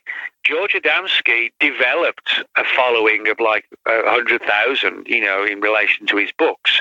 So, he himself wasn't necessarily the threat. It was what was provoked by his statements and writing his books. So I think 10,000 people in ufology, no, they're not going to cause a threat to national security. But if that 10,000 can provoke another 100,000 to follow them, then that's when it becomes troublesome from the perspective of government agencies. Like with the Australian stuff I mentioned before the break, back then, and maybe even now, there was this deep distrust of anyone whose life was a little bit not necessarily just like mom and dad, and the pet dog and the 2 kids, and the white picket fence. They were looking at ufologists who, as I said, were vegetarians who ran swinging clubs, and they were just looking at these people as someone who was living a lifestyle that, the guys in government just did not approve of. And the fact that they were also bringing communism into it as well, it really sort of, raised the blood pressures of people in government. This takes McCarthyism to like a whole new level. I mean, people into UFOs, that, this sort of subculture, but the ones who are vegetarians and into swinging too, they'd be a real interesting get together with the black hats and the suits. And, it's amazing. How do you dig this stuff up, Nick? Well, I'll tell you, one of the interesting ways of going about this, if you apply for UFO material, you'll get a lot of material from like the FBI, the CIA, documents on UFOs. But what I did with this book was not to apply for files on UFOs, but the people in the subject. And like I said, the files that I got from Australia, which was about 150 pages, was not detailing UFO events or incidents. It was actually the files on the people in ufology. The people in ufology is sort of more the theme of this book. It's not about alien encounters. It's about how people were used and manipulated by the Russians, and intelligence agencies were concerned about what these people were doing. So that's how I got a lot of the material, was not by actually getting data on UFO events, but looking into the lives of these people who the intelligence agencies thought were working for the Russians and were trying to spread vegetarianism and how good it would be, to go swinging on a Saturday night or whatever. Those stories, in a strange way, are integral to this UFO story in the book. Nick, I thought it was politicians who go swinging on a Saturday night, at least before we have these sexually transmitted diseases. But it does demonstrate how there is this angle of, if you're not quite what, officialdom sees as normal, you're a threat in some ways, whether a minor threat or something more, but you're a threat, and you shouldn't be doing this or you shouldn't be doing that. Well, I mean, if I'd gone through life like that, don't do this and don't do that, I would never have done nothing. You know what I mean? Oh, yeah. Well, actually, this is a really interesting angle that you've taken, and especially with relevance to ufology as a cultural phenomena, which guests like Dr. Paul Kingsbury, who we've had on before, I mean, this would be right up his alley. So, I hope he's listening and grabs a hold of this book too. It leads right into this question from our forum by Marduk. And this is what you were just saying is a really good tip. Don't necessarily look at the phenomena itself. Look at the people involved. Have you got any other tips and tricks? And how is it, he asks, that you managed to produce so many books? Well, I mean, in terms of, getting information, I mean, with the book, I did a lot of research, like for example, with the Australian stuff, I got a lot of early Australian, like, newsletters and magazines on UFOs and learned some of the early people who were involved, like Stan Sears. And so then I applied for information that might be held by Australian security services on people like Stan Sears. And sure enough, there was a file on him. There was another one, Colin Norris, who was actually active up until about 15, 20 years ago. And I got part of his file. And they actually talked about how, in his file, as to how there were some concerns because he lectured at something called like the Young Socialist Society of Australia or something like that. So, you got that kind of angle. And then you just dig further. It's just a case of digging further. But in terms of, was the other part, how do I do what I do? Was that it? Right. Yeah. You're just so prolific. You're like the Stephen King of paranormal. Well, this kind of ties in what we said off air before we started the show. I mean, to give you an idea of how I do what I do, I very much sort of keep things to like a 9 to 5 situation. Now, no, that's wrong. Not most people. A lot of people still work 9 to 5. Now, what I do, I work 9 to 5, Monday to Friday, writing books. Now, I sort of get up about 7, have breakfast. I sort of answer Facebook and things like that, and watch a few stupid videos of talking dogs or whatever, Anyway, I just have a regular start to the day, but 9 to 5, Monday to Friday, I write the books. I just open Word and I just start cranking it out in the book. Discipline. How do you manage day after day, year after year to do this? Because all the distractions. Like that. If I explain how I do it, I work 9 to, like a lot of people, like millions of people all around the world, I work 9 to 5, Monday to Friday, and I write in that 9 to 5 period, Monday to Friday, the articles I'm working on or the books I'm working on. I understand, but you're working at home. You're working at home with your laptop. But just let me finish. Sure. Then what I do, when 5 o'clock comes around, I put the laptop in sleep mode, and I do not touch that laptop until 9 o'clock the next morning. Now, on Friday afternoons, I finish at 4, and what I do is, again, I finish where I am at 4 o'clock on a Friday afternoon, put the laptop in sleep mode. I do not touch that laptop until 9 o'clock Monday morning. So that's Friday afternoon to Monday morning. For me, evenings and weekends are for having a good, fun time, whether it's like taking a girlfriend out, going out with a bunch of friends to watch a soccer game, go and see a band or whatever. And I totally switch off every afternoon through to the next day, and I don't do any work for after 4 o'clock Friday afternoon till 9 o'clock Monday morning. And for me, that allows me to have, a fun weekend and fun nights and having a good time, and then I get back to it in the week. And that's but the important thing is I do work 9 to 5 Monday to Friday, and I do get my head down, but it's like I work hard and I party hard, you know what I mean? We got more to come with Nick and Gene and Randall. You're in the Paracast.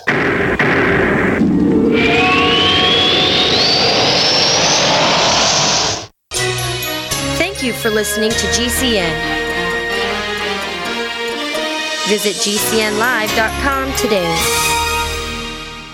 Do you need a website? Well, you can get a great deal on hosting services with Namecheap's legendary coupon code. They're offering substantial hosting discounts on shared hosting, business hosting, VPS hosting, reseller hosting, and even dedicated servers. Namecheap is preferred by millions. It's backed by a money-back guarantee. Use the coupon code LEGENDARY to cash in on the special deal at Namecheap.com, Namecheap.com. First came Attack of the Rockoids, and it was a critically acclaimed success. And now there's The Coming of the Protectors. A former military intelligence man is contacted by a space woman in a dream that turns out to be a nightmare because evil forces on our distant planet are planning to conquer the Earth. This is gripping science fiction of the classic kind. Attack of the Rockoids and The Coming of the Protectors. Find out more at rockoids.com. That's Rockoids, ROCKOIDS.com. Do the letters IRS give you anxiety? I'm Dan Pilla. I've defended people from the IRS for more than 40 years. My book, How to Get Tax Amnesty, created the tax resolution industry and is responsible for helping hundreds of thousands of people. It can help you too. If you're a non-filer or facing IRS enforcement right now, your case is unique. You need real help, not cookie-cutter advice. My clients get my personal attention. Buy my book at danpilla.com and get a free consultation directly with me. That's danpilla.com. Let's start solving your tax problem right now. Hunters, anglers, campers, and survivalists. Get back to nature. Expand your horizons with the highest quality, most versatile, unique slingshots and sling bows on the market at slingbow.com. Slingbow products are compact and models start from just $17.98. They're perfect for your bug-out bag or storing in your vehicle. Give yourself and your loved ones the excitement and tradition of slingbow. A new frontier in archery and truly modern twist on this primitive survival tool. Feel the thrill only at slingbow.com. By now you know that wireless technology like cell phones do in fact pose dangers to the health and privacy of everyone. Blockit Pocket's wide range of products are unmatched in providing the protection you deserve. No scare tactics, just common sense. BlockitPocket.com offers quality American-made options to alleviate and eliminate these invisible dangers. Learn more at BlockitPocket.com or call 888-315-9618. BlockitPocket.com, enhancing health and privacy. When you have a pain in the neck, a real pain in the neck, back, shoulder, or legs, you now have 2 convenient choices to get fast relief without taking another pill. Because now, Sunny Bay heating wraps and pillows are available at both Amazon and Walmart. Yes, see Sunny Bay's 4.5 to 5-star customer reviews on Amazon.com or Walmart.com. Our microwavable heat wraps, heatable neck pillows, and extra large body wraps are designed better for perfect support where and when you need it. Even while driving, Sunny Bay wraps will not burn and stay balanced to provide soothing hot or cold therapy to help treat temporary or chronic pain. And the best part, Sunny Bay quality products start at under $20. Join thousands of happy customers and see why Sunny Bay products have a lifetime 100% positive rating on both Amazon and Etsy. It's easy. Click Amazon or Walmart and search today for Sunny Bay. No matter how large or small your digging project may be, no matter how urban or rural, you must always call 811 before any digging project. 811 is our national one-call number, alerting your local utility companies to come out and mark any lines they have near your dig site. So before you do this or this, make sure you do this. For digging projects big or small, make the call to 811, brought to you by Common Ground Alliance.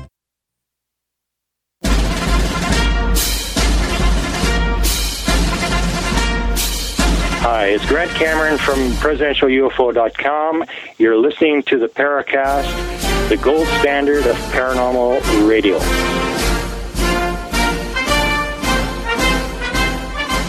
Well, I was interested in, as you were talking about your work routine, you set it up as a normal job. You go to work by going wherever you have your notebook installed. You do your work. Didn't ask you to take a lunch break or not. It doesn't matter. The key here is, obviously, if you're in an office, there's that pressure. At home, the discipline of saying 9 to 5, I'm going to sit down there. I'm going to do work. I'm not going to be distracted. I'm going to get my work done. And then to celebrate after 5 o'clock, I can, have a nice dinner, whatever. And that, I think, you have to be commended for, because I've written a number of books myself. And to get myself in the mindset to sit there and crank it out like I did with computer books, I really, really had to psych myself to get myself in that mood. Well, when I say I do it like a job, 9 to 5, I wouldn't want people to think it's just a job, because it isn't. If I didn't have that passion and energy and excitement and enthusiasm for it all, I wouldn't be doing it anymore. I still have that enthusiasm for the subject that I did when I was like a kid, when I first got into it. I've never lost that enthusiasm. I keep job hours, but I don't consider it as just a job, like a bland thing I've got to do or whatever to pay for the electric bill. If I ever got to that stage, I'd walk away from it. The way I look at it is, if you're working from home, you're self-employed, and you don't get down and do the work, inevitably you fall behind, and deadlines sort of screw up and everything else. And so in that sense, I learned pretty quickly, if you're going to work from home and you work self-employed, you have to be disciplined. But that means discipline when you're working, and then afterwards do whatever you want, and just switch off. And I'm good at working hard, and I'm good at switching off hard as well, So. Well, you would have to be, I would think, to be able to keep up with the kind of creative output that you've got. One of the things I really love about your books, Nick, and I've some of the earliest ones I got in the field were from you, and I would always enjoy them because they always seem fresh and they always seem interesting, and they're not 900 pages. You can get through them, and it leaves you with something to think about. Like, sure, there's skeptics out there that are going to say this and that, but you know what? They always leave you with something to think about. I really like them, so I'm looking forward to this one too. Well, thanks. I try and, with every book, come up with something new. If you go looking, there is actually a lot of material that is new, and data and information. Sometimes you just have to dig deep for it, whether it's UFOs or it's like my other interests, Bigfoot and cryptozoology. You just have to go digging. If you don't mind, how did you get your break to get in? Because, I imagine there's other people that try writing, but how did you get your in? Like, where did you get your first one really published and get off to the races, and how did that go for you? Oh, well, that sort of began when I was about 18. I wasn't actually the best student at school. I was kind of, you remember Sean Penn's character in Fast Times at Ridgemont High? Oh, yeah, okay. Uh-huh. That was kind of me. I was not a great student. Me and my friends, school was just for messing around, And I just wasn't particularly good at school, college, university. It was just a waste of time for me. I didn't get it. But it was just sort of like an act of fate, I suppose. The little town that I was living in at the time, a company was setting up a magazine in the area, kind of like a What's On magazine, like local celebrities and bands playing and different things like that. I left school. I'm like, well, what the hell am I going to do now? I saw this and I thought, well, that kind of sounds like a cool job, working on an entertainment magazine. And I was straight out of school and they said, well, if you were willing to learn and try, we'll give you a chance. And admittedly, before that, I did write little stories as a kid. I'm sure, if I look back now, if they even existed anymore, which I'm sure they don't, but I'm sure they were awful, but I did write little stories here and there. And I always loved to read as well. I wasn't a great student, but I did love to read books. And so I worked for this magazine called Zero about 18 months, and I did a lot of reviews of bands and local celebrities, that kind of thing. And I did that for a few years. That dried up for a while. I had about 3 years of just regular jobs, working in a gas station, forklift driver, van driver, truck driver, all sorts of different things. I got to about 26 and I thought, well, I'd really like to try and make it as a writer. And I basically said, I'm going to try and write a book. I've got about enough money to last for about 6 months. And if I can make it in that 6-month period and sell a book, I'll try and keep doing it. And if I can't do it, I'll go back to driving forklifts. And what happened was that I wrote one book and a synopsis for a second, and sent it to various publishers. And amazingly enough, Simon & Schuster in London, England, said, we really like this, we like your writing style, and we would like to give you a 2-book deal. This was about 26, something like that. Nice. That's like getting a record deal for a musician. Yeah. Cool. Well, that's how it was, and I mean, I don't consider it a job, it's a passion. But if you're going to turn your passion into a career, you have to be, you have to have your head on your shoulders and know what you're doing. And, so I have an agent to handle all my books and also, the legal issues of contracts and all that kind of thing. I make sure that's all taken care of. It's a passion, but it's a job as well. It's a profession, and you need to, have somebody handling all your papers for you, your legal documents. And, I'm somebody like a laid-back guy, but when it comes to work, you have to sort of be on top of things, Well, it sounds like you say this is something that you were doing from the time you were actually a child because you enjoyed it, and it just grew into your lifelong profession.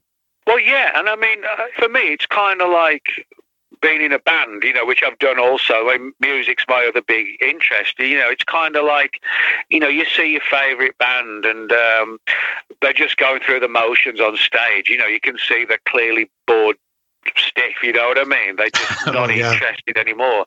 If I ever got to that stage, I really would quit and do something else, but thankfully, like I said, I'm still fired up by what I do.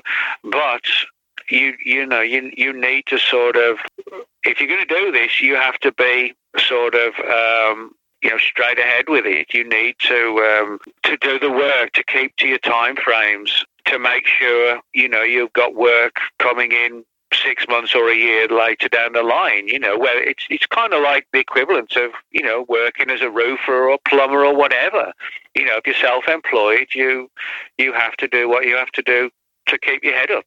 It's a livelihood, and it's a skill. Well, it is a livelihood, but it's a livelihood because it's something I really enjoy. I genuinely would not want people, I would hate it if people thought I just did it because for money or for the job. I don't, I mean, I get up every day thinking, wow, what's the latest thing?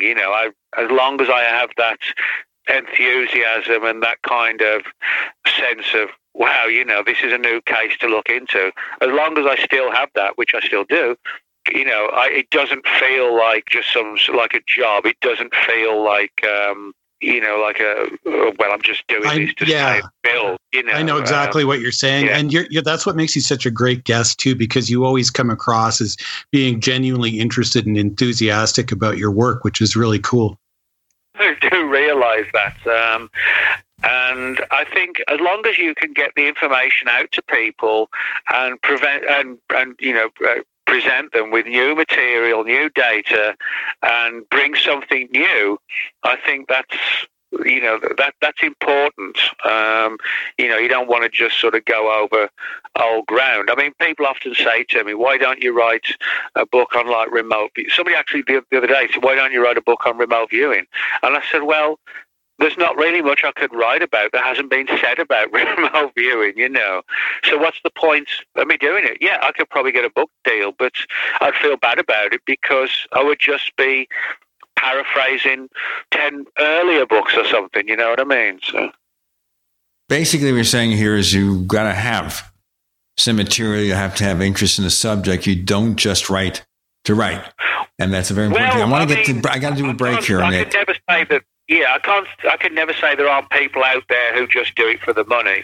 I would hope there aren't, and I would hope they aren't well-known people. But I mean, it wouldn't surprise me if there are some people who just sort of, just almost, totally unemotionally just do it because, it pays the electric bill or the TV bill or whatever. I'll tell you, God, these days things are so expensive, you have to write a lot of books to do that. Nick Redfern, Gene Steinberg, J. Randall Murphy, you're in the Paracast.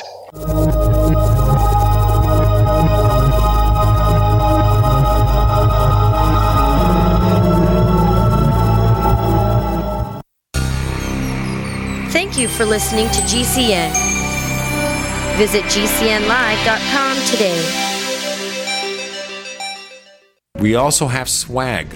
We have all these exclusive Paracast things that you can buy. We've got 60 or so different items, and entails T-shirts, sleeves for notebook computers, iPad cases, mouse pads, the Paracast Jumbo tote bag, all sorts of T-shirts and jackets and stuff like that for men and women. We have a Paracast aluminum water bottle. All this stuff, you go to store.theparacast.com, store.theparacast.com.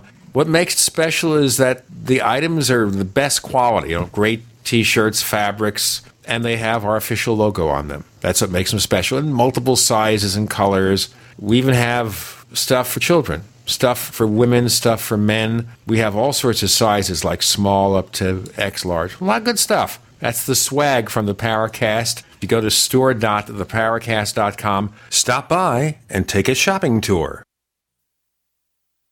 Jake was in big trouble with the IRS. He owed how much? $92,000. Ouch. And the IRS left no room for Jake to breathe. They put a lien on my house, took all the money out of my bank account, took money out of my paychecks. So it was a nightmare. He needed help fast. I figured that all these companies were the same until I called Federal Tax Management. You could just tell they knew what they were talking about. Right then and there, I felt like I had some hope. Stop the liens, levies, and garnishments fast and qualify for one of several special IRS programs that could reduce or even eliminate your tax debt. So, how'd it go for Jake? They did what they said they would do. They came through for me. I ended up saving an unbelievable amount. I was so jazzed. I was extremely happy. If you owe more than $10,000 in back taxes, take Jake's advice. Give Federal Tax Management a phone call. If they help me, they can help anybody. Call the Federal Tax Management Hotline now. 800-503-8625. 800-503-8625. 800-503-8625.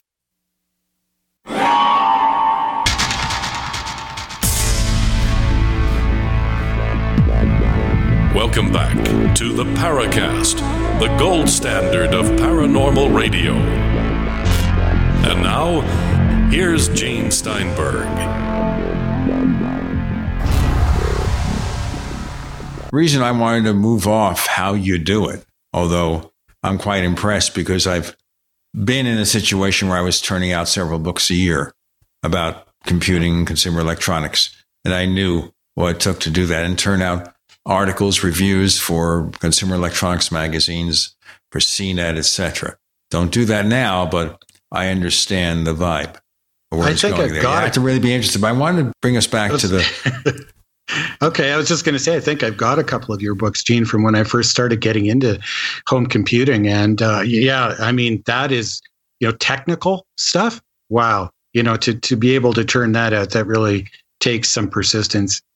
Well, the thing is, a lot of it is very boilerplate in terms of instructions. So it's pretty easy to go from one to the other because they lock you into a very specific format. So each one's a little bit of a segment. Okay, an introduction, then your step-by-step stuff. So it's really very much programmed. You try to insert your creativity and your individuality in it. And the better ones do that. But it's still really production line. You're manufacturing a book there. It's not as creative, not nearly as creative as anything that Nick Redfern would do. Nick, I wanted to take us back to this because of the Soviet Union and, of course, the end of the Cold War, late 80s, early 90s. We kind of thought for a while until Putin came in there that the Russians were kind of sort of our friends. But did the involvement in the UFO field end with the empire?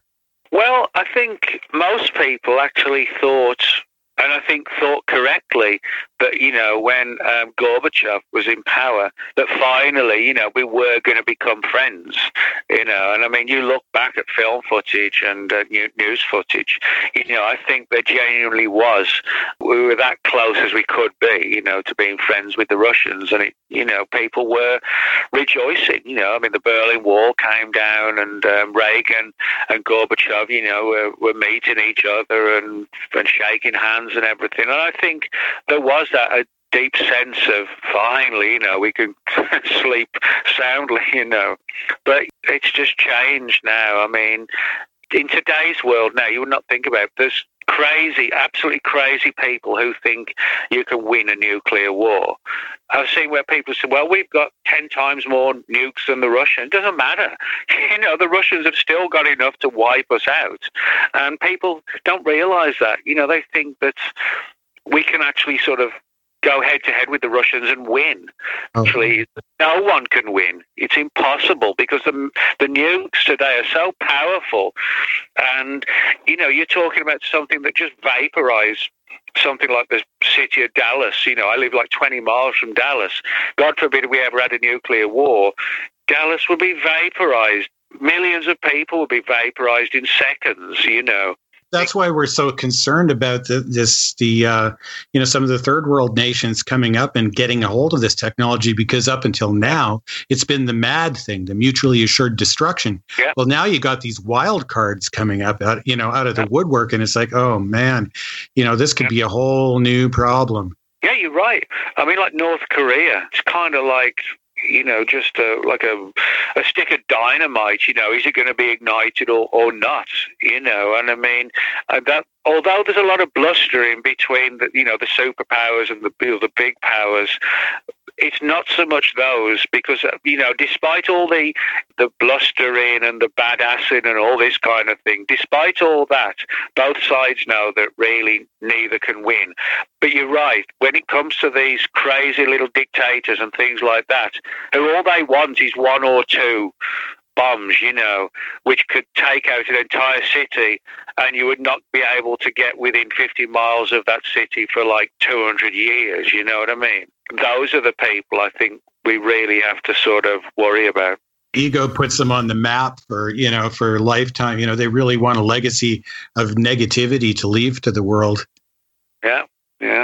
Now, of course, we're focusing here completely on Russia from World War II and beyond to the present day. What are they doing nowadays, in addition to screwing around with our elections? What are they doing in terms of the UFO field, maybe? Well, there's actually two angles that I talk about in the last two chapters of the book. One of them also revolves around Majestic 12. Now, before we get to the angle of the 1990s era MJ12 documents, it's important to note that in the 1980s and the 1990s, the Russians, the KGB, actually in the 80s, started to spread rumors that the United States government was behind the creation of HIV, the AIDS virus.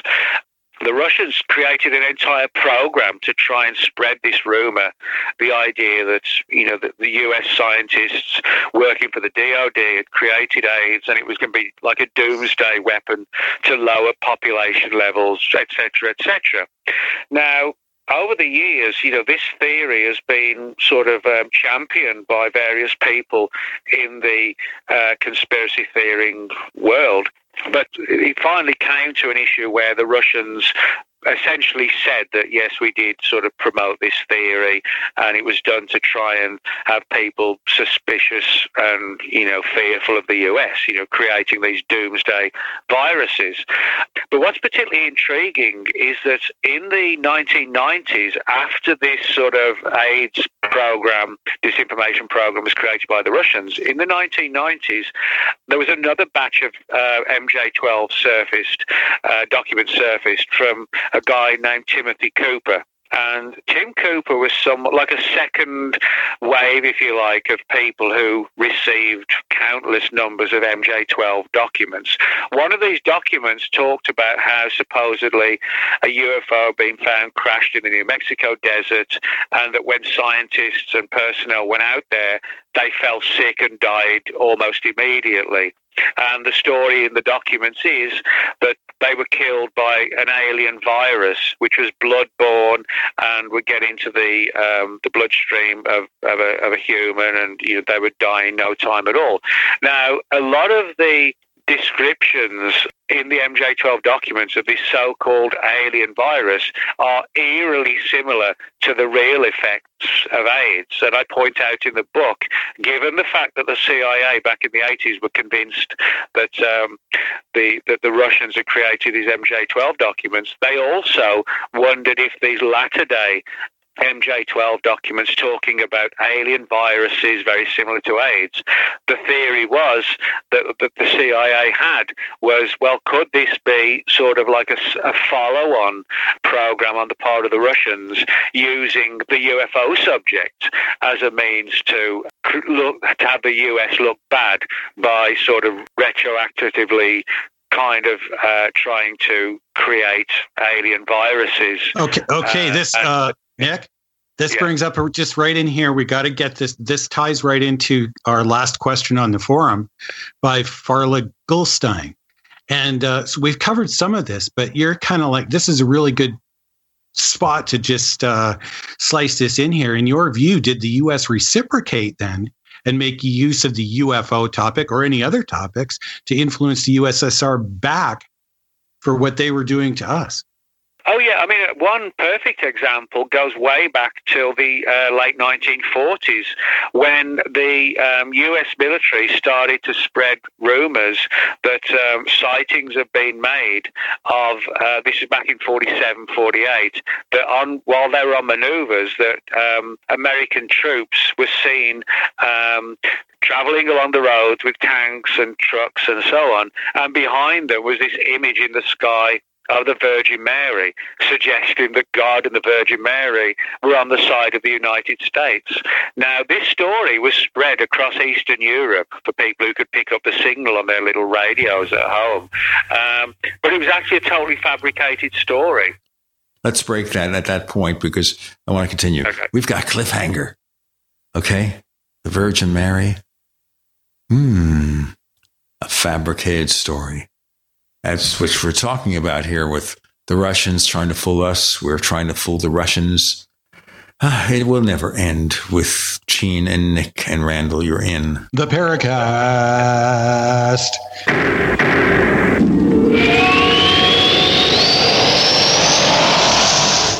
Attack of the Rockoids has been well received by critics and readers alike. It's a thrill-a-minute story you'll never forget. A former U.S. military intelligence officer is haunted by intense dreams about a beautiful woman pleading for his help after a terrible battle in outer space. But the dreams turn out to be true and thrust him into a telepathic love affair with a woman whose faraway planet is intent on destroying the Earth. And now the gripping tale continues in The Coming of the Protectors. It's the second book of the Rockoids trilogy, a galaxy-spanning adventure that pits our hapless heroes against powerful, fanatical enemies that threaten the lives of freedom-loving beings everywhere. Attack of the Rockoids and The Coming of the Protectors. Classic science fiction at its best, available now. For more details, visit rockoids.com. That's ROCKOIDS.com. Extendivite really works. Just listen to what some people have to say. About 6 months ago, my wife bought Extendivite. She didn't tell me she was giving it to me. So after about 3 days, I said, maybe the weather's changed or something. I said, my legs feel really good. And she goes, well, I've been giving you this stuff, and it was the Extendivite.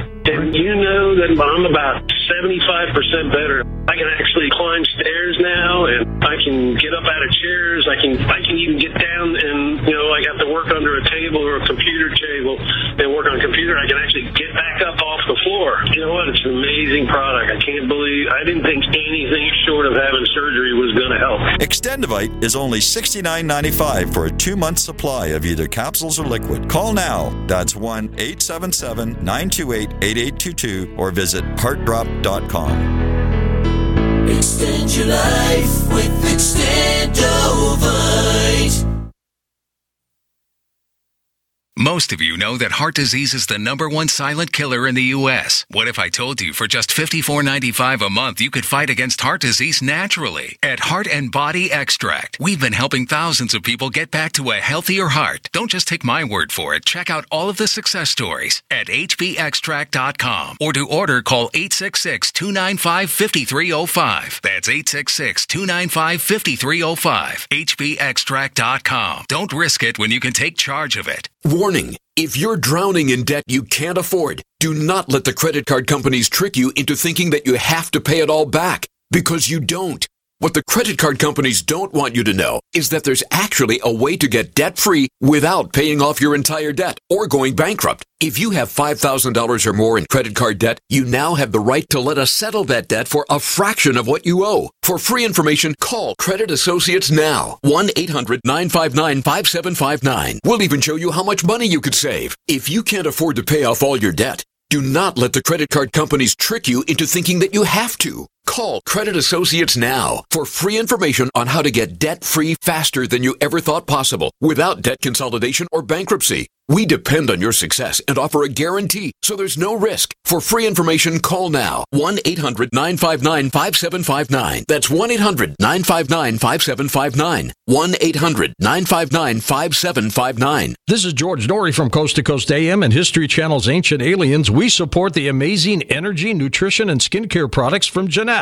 Jeunesse products are designed by leading doctors in their field with natural ingredients and even stem cell technology. These products help your body perform and look better. Shop Jeunesse at gcnlife.com or call 1-844-443-6637. gcnlife.com or 844-443-6637. We'd like to hear from you. If you have a comment or question about the Paracast, send it to news@theparacast.com. That's news@theparacast.com. And don't forget to visit our famous Paracast community forums at forum.theparacast.com. All right, guys. We're not going to discuss extending it because what happens is we use computers, or the network does, to stitch our show together and insert commercials. And when you have that extended noise, I think it blows some circuitry. I'm not sure. Nick, you were continuing on that subject. Let's continue. Virgin there. Mary?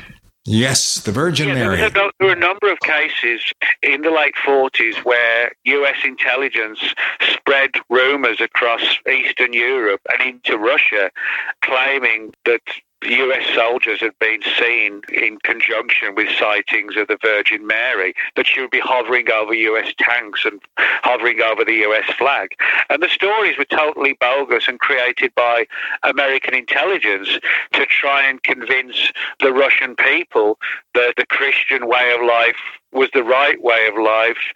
And we know this because you had this situation of the Virgin Mary hovering over the tanks. Now, it literally was a totally bogus story. The Russian intelligence sort of knew that immediately, but the people in Russia did not know that, and it really did make them think, wow, maybe we should be following the American way of life. And this was 47, 48.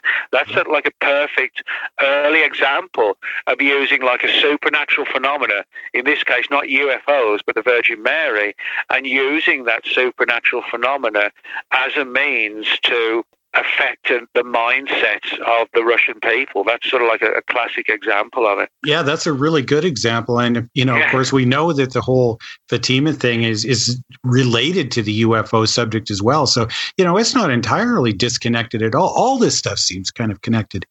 Forum participant here who just posted another new question. So Rusty Shackelford asks, and we've covered some of this already, but who do you think actually did create the MJ-12 documents, like in your own, just your own opinion? And where did Timothy Good, if you happen to know, get his from, if you happen to know that? And then he says, well, was it maybe connected to Richard Doty, ? Well, this is sort of a significant area, but also a controversial and difficult area to sort of look into.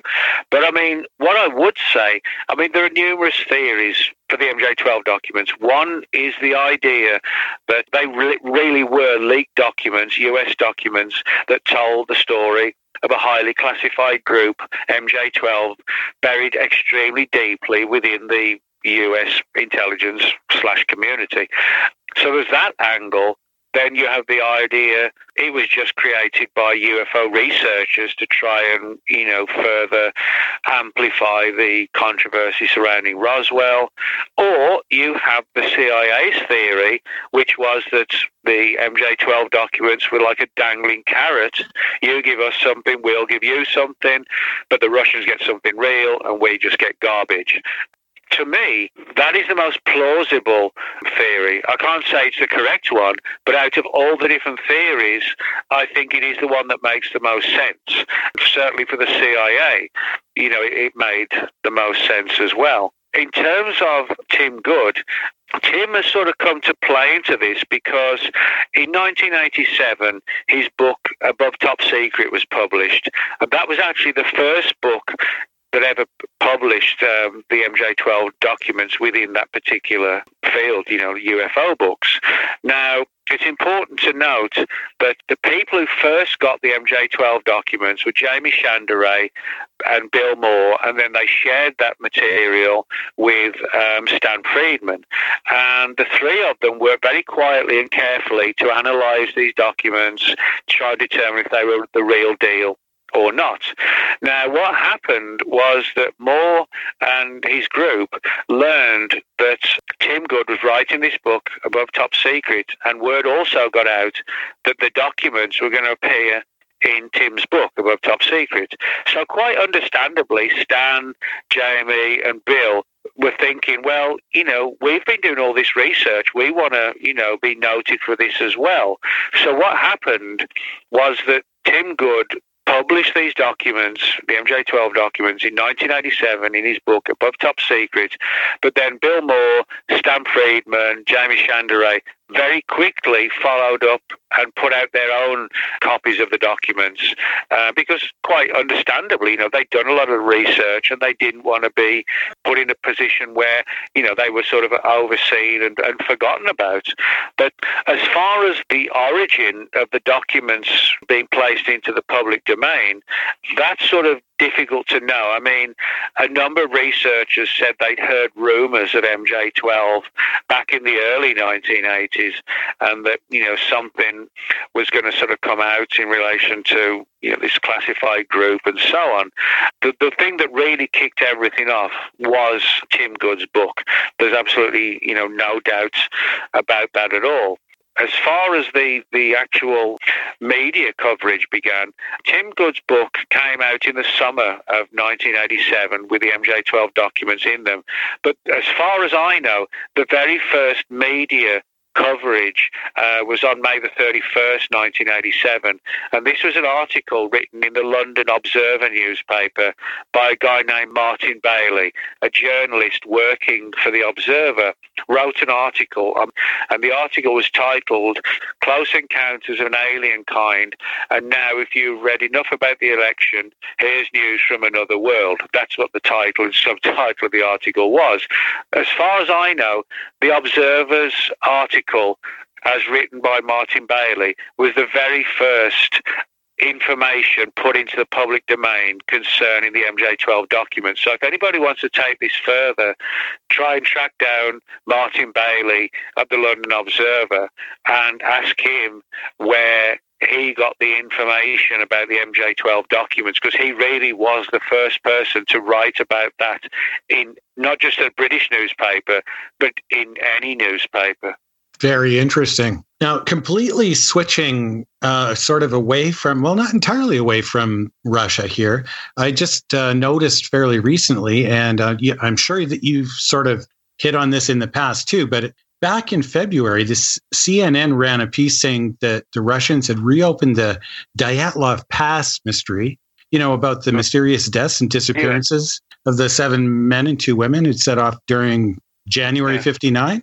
Or is that something maybe we can get you to tell us about next time? Well, I mean, I have written about that in the past, but, it's one of these things where, like so many cases, it's so old that we're almost sort of, reaching that kind of brick wall scenario. Not because, there isn't a lot of data. There actually is. There's photographs and papers and all sorts of things.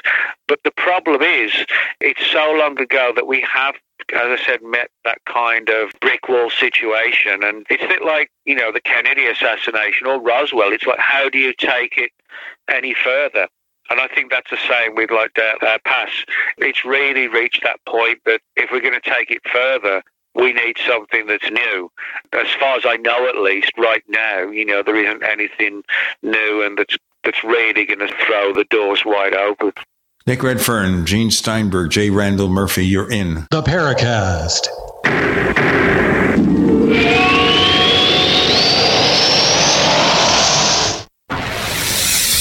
You are listening to GCN. Visit GCNlive.com today.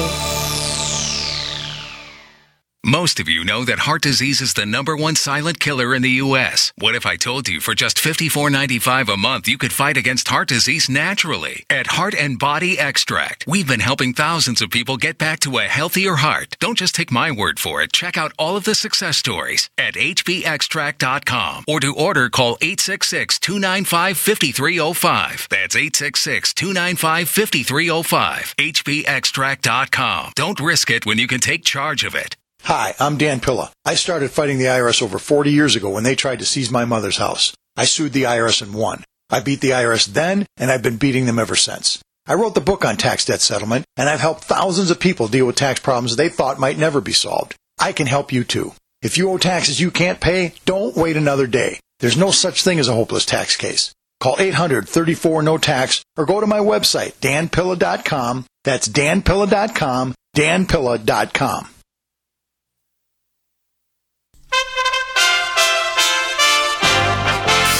USA Radio News with Rick Vincent. Barry weakened back to a tropical storm after making landfall in Louisiana.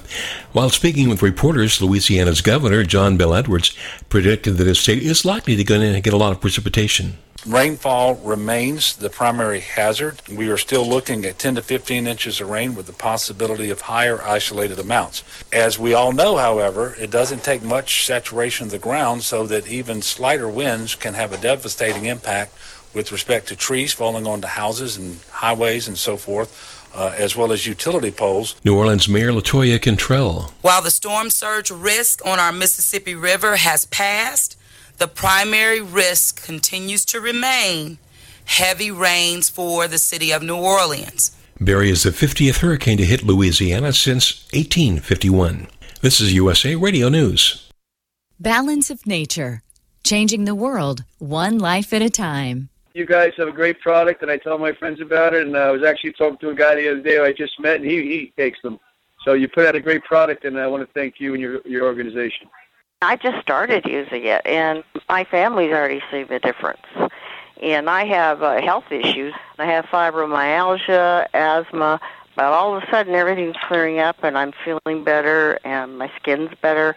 My brother said I look 10 years younger already. Wow. Okay. My vision is clear. I already see the difference. People are seeing the difference, and my doctor's seeing the difference. Experience the Balance of Nature difference for yourself. For a limited time, you can receive a 30% discount and free shipping on your first preferred order of Balance of Nature. Call 800-2468-751 or go to balanceofnature.com and use discount code USA. Jake was in big trouble with the IRS. He owed how much? $92,000.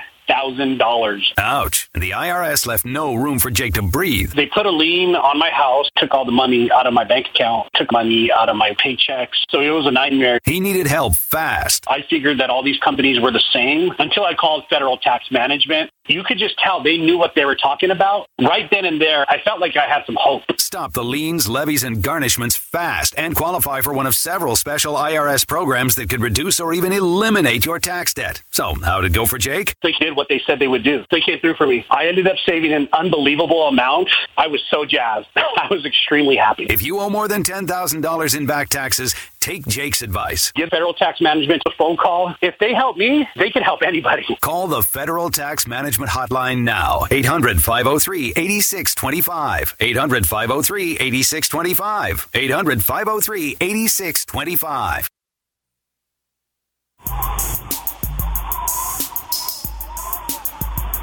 Hey, this is Marie D. Jones, the author of This Book is from the Future, and you are listening to the Paracast, the gold standard of paranormal radio.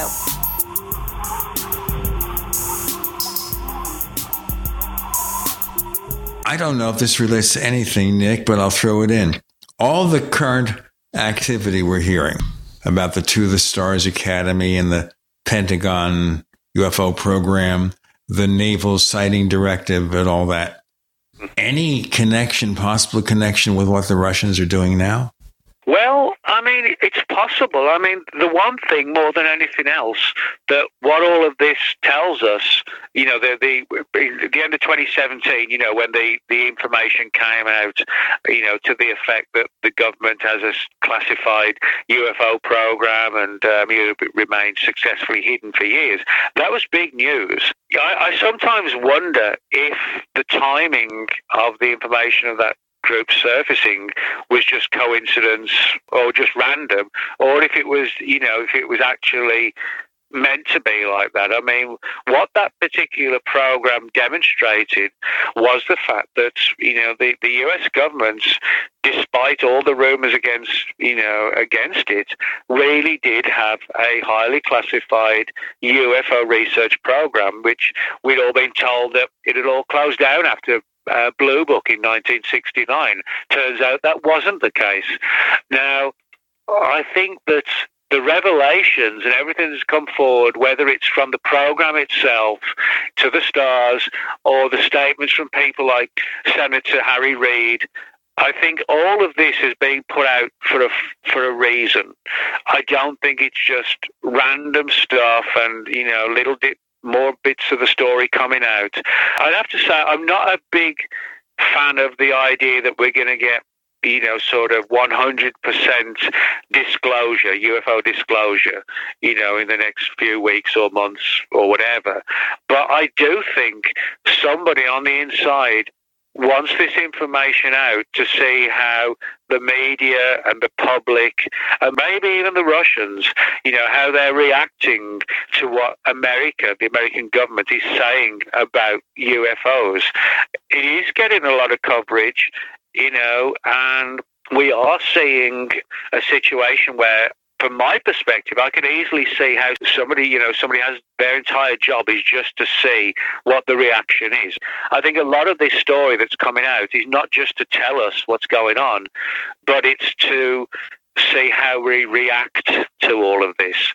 And maybe if we react in a positive way, maybe they'll give us more information. You know, so I think there's very much this aspect of manipulation going on. It's not just a case of let's get the story out because it's a cool story. I think there's way more going on than beyond that. We had a guest on recently, Dr. Michael Masters. His theory is that UFOs are actually time travelers who are coming back from the future. This isn't completely new, but he brought up the idea that, well, that might explain why there's this DNA match and so on that they seem to have and want to. Well, so interested in our biology. What do you think of that? Well, yeah, I mean, there's no doubt in my mind that there is a genuine UFO phenomenon. It doesn't matter if, the Russians or the Americans created, fabricated stuff to freak each other out. The fact is, in my mind, there is a genuine UFO phenomenon as well. But in saying that, for all the years I've investigated these phenomena, I still don't know what the origin of the phenomenon is. Now, maybe it's time travel. Maybe they are extraterrestrials. Maybe they're sort of extra-dimensional or multi-dimensional. Or as some researchers, suggested, paranormal. And, some people even go down like the demonic path. I don't know what the answer is, but I do think the phenomenon is real. And I think people in government know it's real, even if they don't fully understand what it is. This brings up a really interesting possibility then. Maybe we're dealing with commies from the future. Maybe we've got a Cold War going between, future factions of political parties that are coming back and influencing us that way.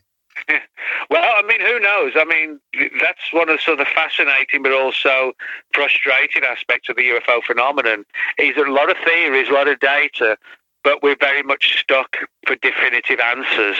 That's what we all want. We want the answers. And I have to be, a person to admit it. We are looking for answers, but what we have is a lot of data and a lot of testimony and witness reports, but that doesn't amount to proof. What would amount to proof for you, Ned? Well, I think if you look at some of the classic cases in the 50s where you had objects seen visibly, and also recorded on radar, and trained pilots were seeing, circular, gleaming silver, massive objects streaking away from them. It's very difficult to write off those type of stories. So I think it's a lot of those classic cases that convince me that the phenomenon is real. But at the end of the day, the only thing that is really going to convince everybody is if, say, for example, the Department of Defense says, we've decided to go clean on Roswell, and here's the bodies. We all get a close-up on CNN of these rotted corpses, and the government makes available all the original files on Roswell. That's the only thing I think that would really convince everybody. And even then, some people might say, well, that's just a ruse, another kind of age of terror, Yeah, no doubt. I mean, there's still people that, we would like back to the beginning of the show. There's people that don't believe the moon landing happened. There's still people that believe the Earth is flat. These guys that have to literally be able to, I think, get on a mothership and be taken, off to another planet before they would realize that, this is something that's really happening. Yeah, it's difficult to know, if people would accept it, even if they were shown it. Some might say, oh, well, they're just dummies, and this is just another way to control us and keep us in a state of fear, so. Or like you said earlier, they'd just be apathetic and be like, well, fine, so what? As long as they don't land on the golf course while I'm making my swing, that'll be okay. Well, you're right. I mean, you're totally right. I mean, there is that angle of people saying, well, I just don't care. I just want to know who's going to get thrown off the latest reality show, is Sarah going to stay on or is Alison going to get thrown off? You know what I mean? Yeah. But there is that angle that people just really are so into reality TV and things like that maybe people just don't care, Well, there's people watching, what's this new one, Unidentified or something? That's people, the Project Blue Book docufiction. Have you followed any of that? What do you think of it? Well, not really, mainly because I think most paranormal TV shows are garbage. It's typically kind of like a bunch of people go out in the vehicle, and it's late at night, and they're looking in the woods for something, and somebody says, "What was that? What was that?" There's a bit of like night vision equipment. They go out to a military base, and there's a fence, keep away, and that's the episode. That's the entire take on all these shows. So I really don't watch much of them because that's all it is. I'll watch them when they've got something beyond just, what the hell was that? And, you get up to the fence and keep out and all that kind of stuff. It's just garbage, it doesn't prove anything, so I just really don't watch them. So is there anything that you really want to say to get across about this? Have you got any speaking engagements coming up, shows you're going to be at? I'm speaking first weekend in August at what's called the UFO Hub, a brand new UFO conference. And what I will also say is that, the book is not a debunking look at ufology or anything like that. What it does is demonstrate there's a real UFO phenomenon, but people in the Kremlin realize that they could manipulate this very real, misunderstood, unidentified phenomenon. They could actually use it as a tool of psychological warfare and disinformation to try and destabilize the U.S. population. Let's do our break there. More to come. Russian interference. Gene, Randall, Nick, you're in the Paracast.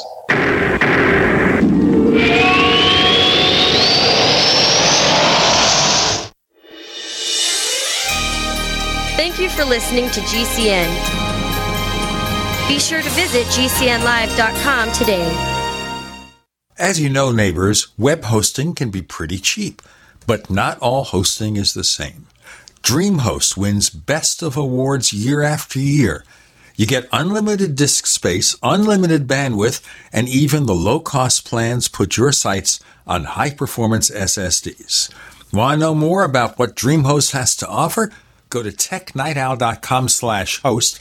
Once again, that's technightowl.com/host. First came Attack of the Rockoids, and it was a critically acclaimed success. And now there is The Coming of the Protectors. A former military intelligence man is contacted by a space woman in a dream that turns out to be a nightmare because evil forces on her distant planet are planning to conquer the Earth. This is gripping science fiction of the classic kind.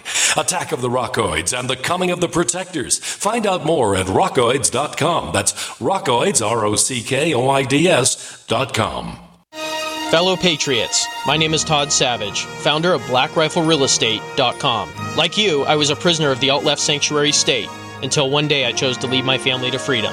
Today we live on a sustainable 20-acre homestead where we shoot, hunt, garden, and homeschool our children without the tyranny of the nanny state looking over us. If you're ready to flee the city to the freedom of Idaho or Montana, our Black Rifle Real Estate team is here to help.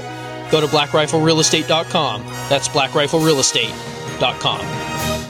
Most of you know that heart disease is the #1 silent killer in the U.S. What if I told you for just $54.95 a month you could fight against heart disease naturally? At Heart and Body Extract, we've been helping thousands of people get back to a healthier heart. Don't just take my word for it. Check out all of the success stories at hbextract.com. Or to order, call 866-295-5305. That's 866-295-5305. hbextract.com. Don't risk it when you can take charge of it.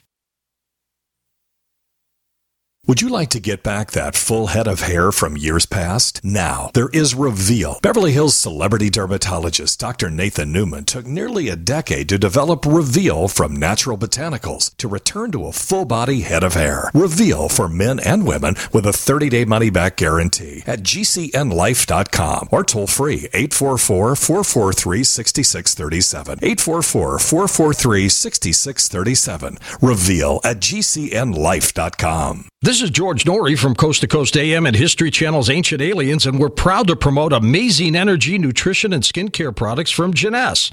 Visit GCNlife.com for products like Luminesse. The Luminesse anti-aging skincare line restores youthful vitality and radiance to your skin, reducing the appearances of fine lines and wrinkles with stem cell technology.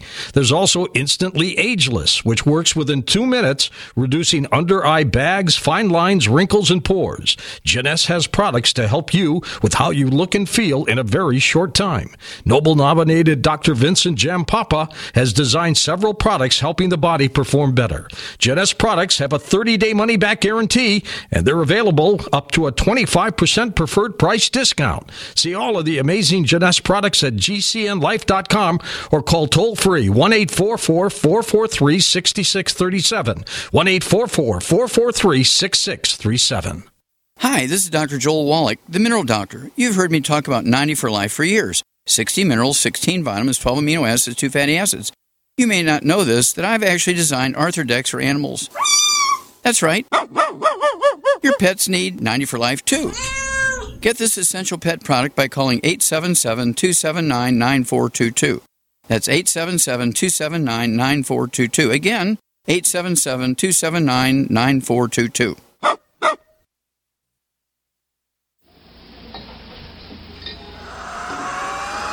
Hi, this is Joshua P. Warren, author of The Poor Man's Paranormal, and you're listening to the Paracast, the gold standard of paranormal radio.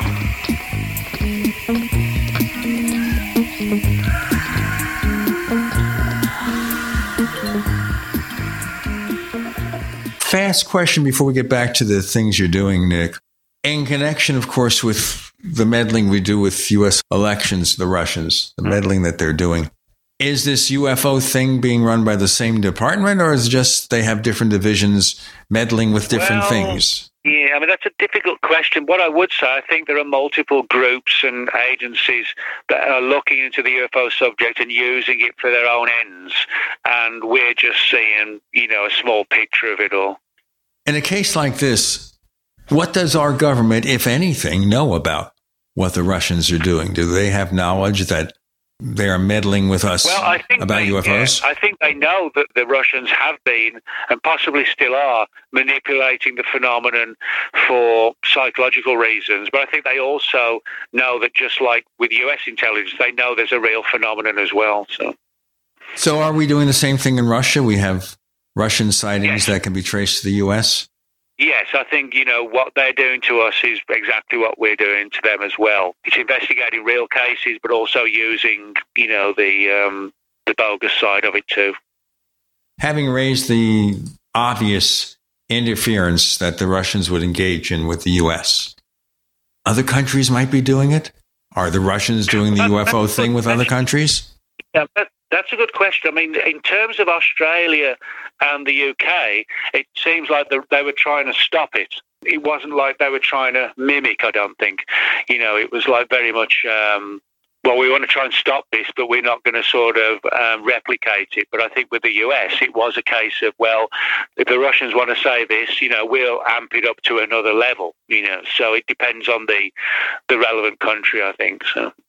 You don't just write books, you also write a blog, and you contribute to other websites. And you wrote an article back on June 25th for Mysterious Universe called The Creepiest Creature of the Woods. That's a pretty interesting story. You want to give people a bit of a teaser about that? Oh, yeah, that was about the whole Slender Man phenomenon, I think, where people actually reported seeing the Slender Man, this sort of creepy, skinny creature that's become sort of almost like iconic, was actually seen before it was created on the internet, as if somehow, the image of the Slender Man was sort of circulating long before it was actually created, which, really sort of amps up the weirdness, when it comes to things like this. Yeah, that's weird enough in itself, let alone, out in the woods. The woods are a freaky enough place, let alone to have something like that out there, for sure. Yeah, and, it sort of demonstrates the nature of reality. Did we inadvertently create the Slender Man image? Was it something that was sort of circulating, sort of like the subconscious, and somebody picked up on it and created it, and gave it that name, not realizing that the image of it and was already in place. Yeah, like some kind of a tulpa, or we're back to like Greg Bissett's exactly. co-creation or something. Yeah. Nick, we were going into briefly some of your public appearances, and then we kind of vectored off. Let's go back to that in the remaining few minutes of our episode. Okay. Well, I'm speaking at the UFO Hub, which is a new conference in the Ozarks on the first weekend of August. If you just Google UFO Hub, Ozark, you'll find the story. And one of my other big interests is cryptozoology, the study of unknown animals. And I'll be at the Texas Bigfoot Conference in early October, which is always a good conference and gets sort of audiences about 400 or 500 people, and that'll be in Jefferson, Texas. So yeah, and a lot of local, regional groups and things like that. So it all keeps me out of trouble. What's the next book about? Are you working on it now? Yeah, I've actually got a very different book coming out early next year. It's called Assassins, and it's all like a study of throughout history of assassinations. So it's going back to like Julius Caesar, right up to mysterious deaths in the modern days. And I assume, of course, that you are going to cover the Kennedy assassination there. Yep, that's in there, as are Robert Kennedy and a bunch of other known ones and lesser known ones as well. Of course, John Lennon. Yep, yeah, he's in there as well, yeah. What do you think the conspiracy is with regard to Lennon's death? Just a lone maniac or what? If there is a conspiracy, I would say in relation to, kind of like George Adamski, he had a huge following. People listened to him, and he was very much, based around peace and, let's not go down this sort of terrible path of nuclear war and so on. He was very much, a man of peace. And again, like I said earlier, if he didn't have a big following like Adamski, no one would have cared. But John Lennon had a massive following, Well, you kind of wonder there why he was the only Beatle they took out, or because of the fact that he lived in New York, he didn't have a lot of security, and he was a fairly easy target. Yeah, the other three weren't protesters like he was, As we know, they tried to throw him out of the U.S. Nixon tried to get him out of the U.S. Yeah. And he had to fight that. Yeah. A lot of them will probably never know the answer to, a lot of these things. Well, he saw a UFO and he was going to tell everybody about it. Right. But he did tell everybody about it. Yeah. Yeah. Yeah.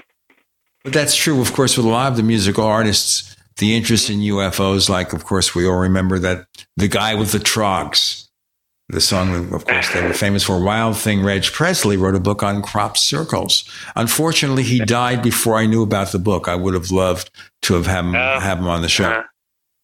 Yeah, well, there's a lot of people involved. Music also intrigued, by the UFO subject as well. So. Well, I first thought of this back years ago.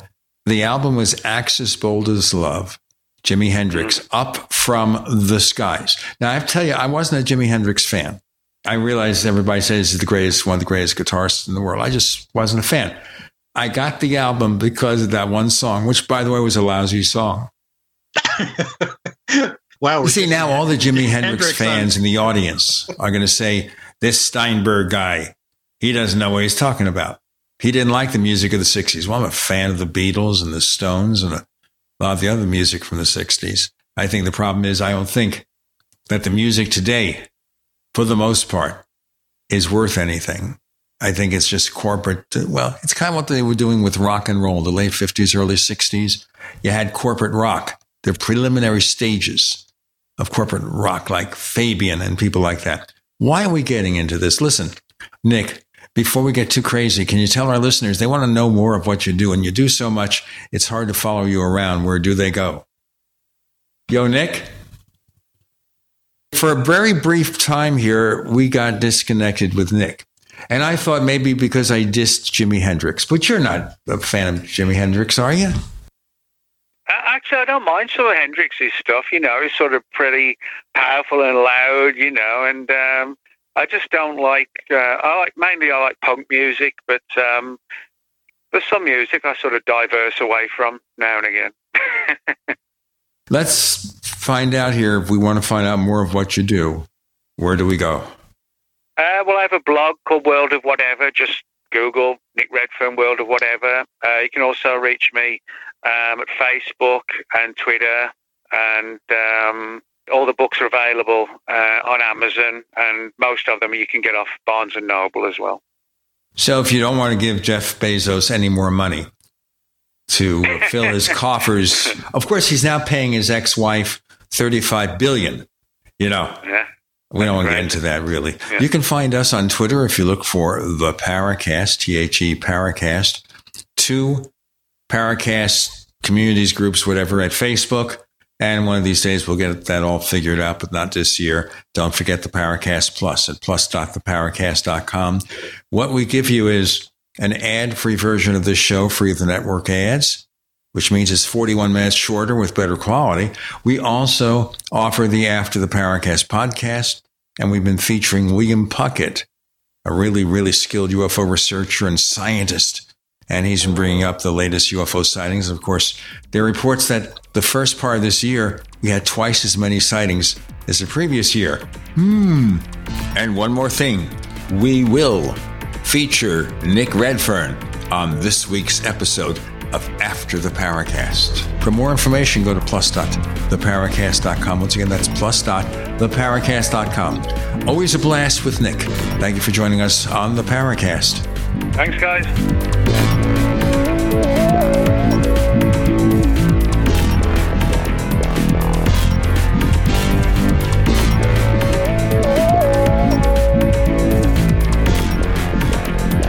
The Paracast, featuring Gene Steinberg, is a copyrighted presentation of Making the Impossible, Incorporated.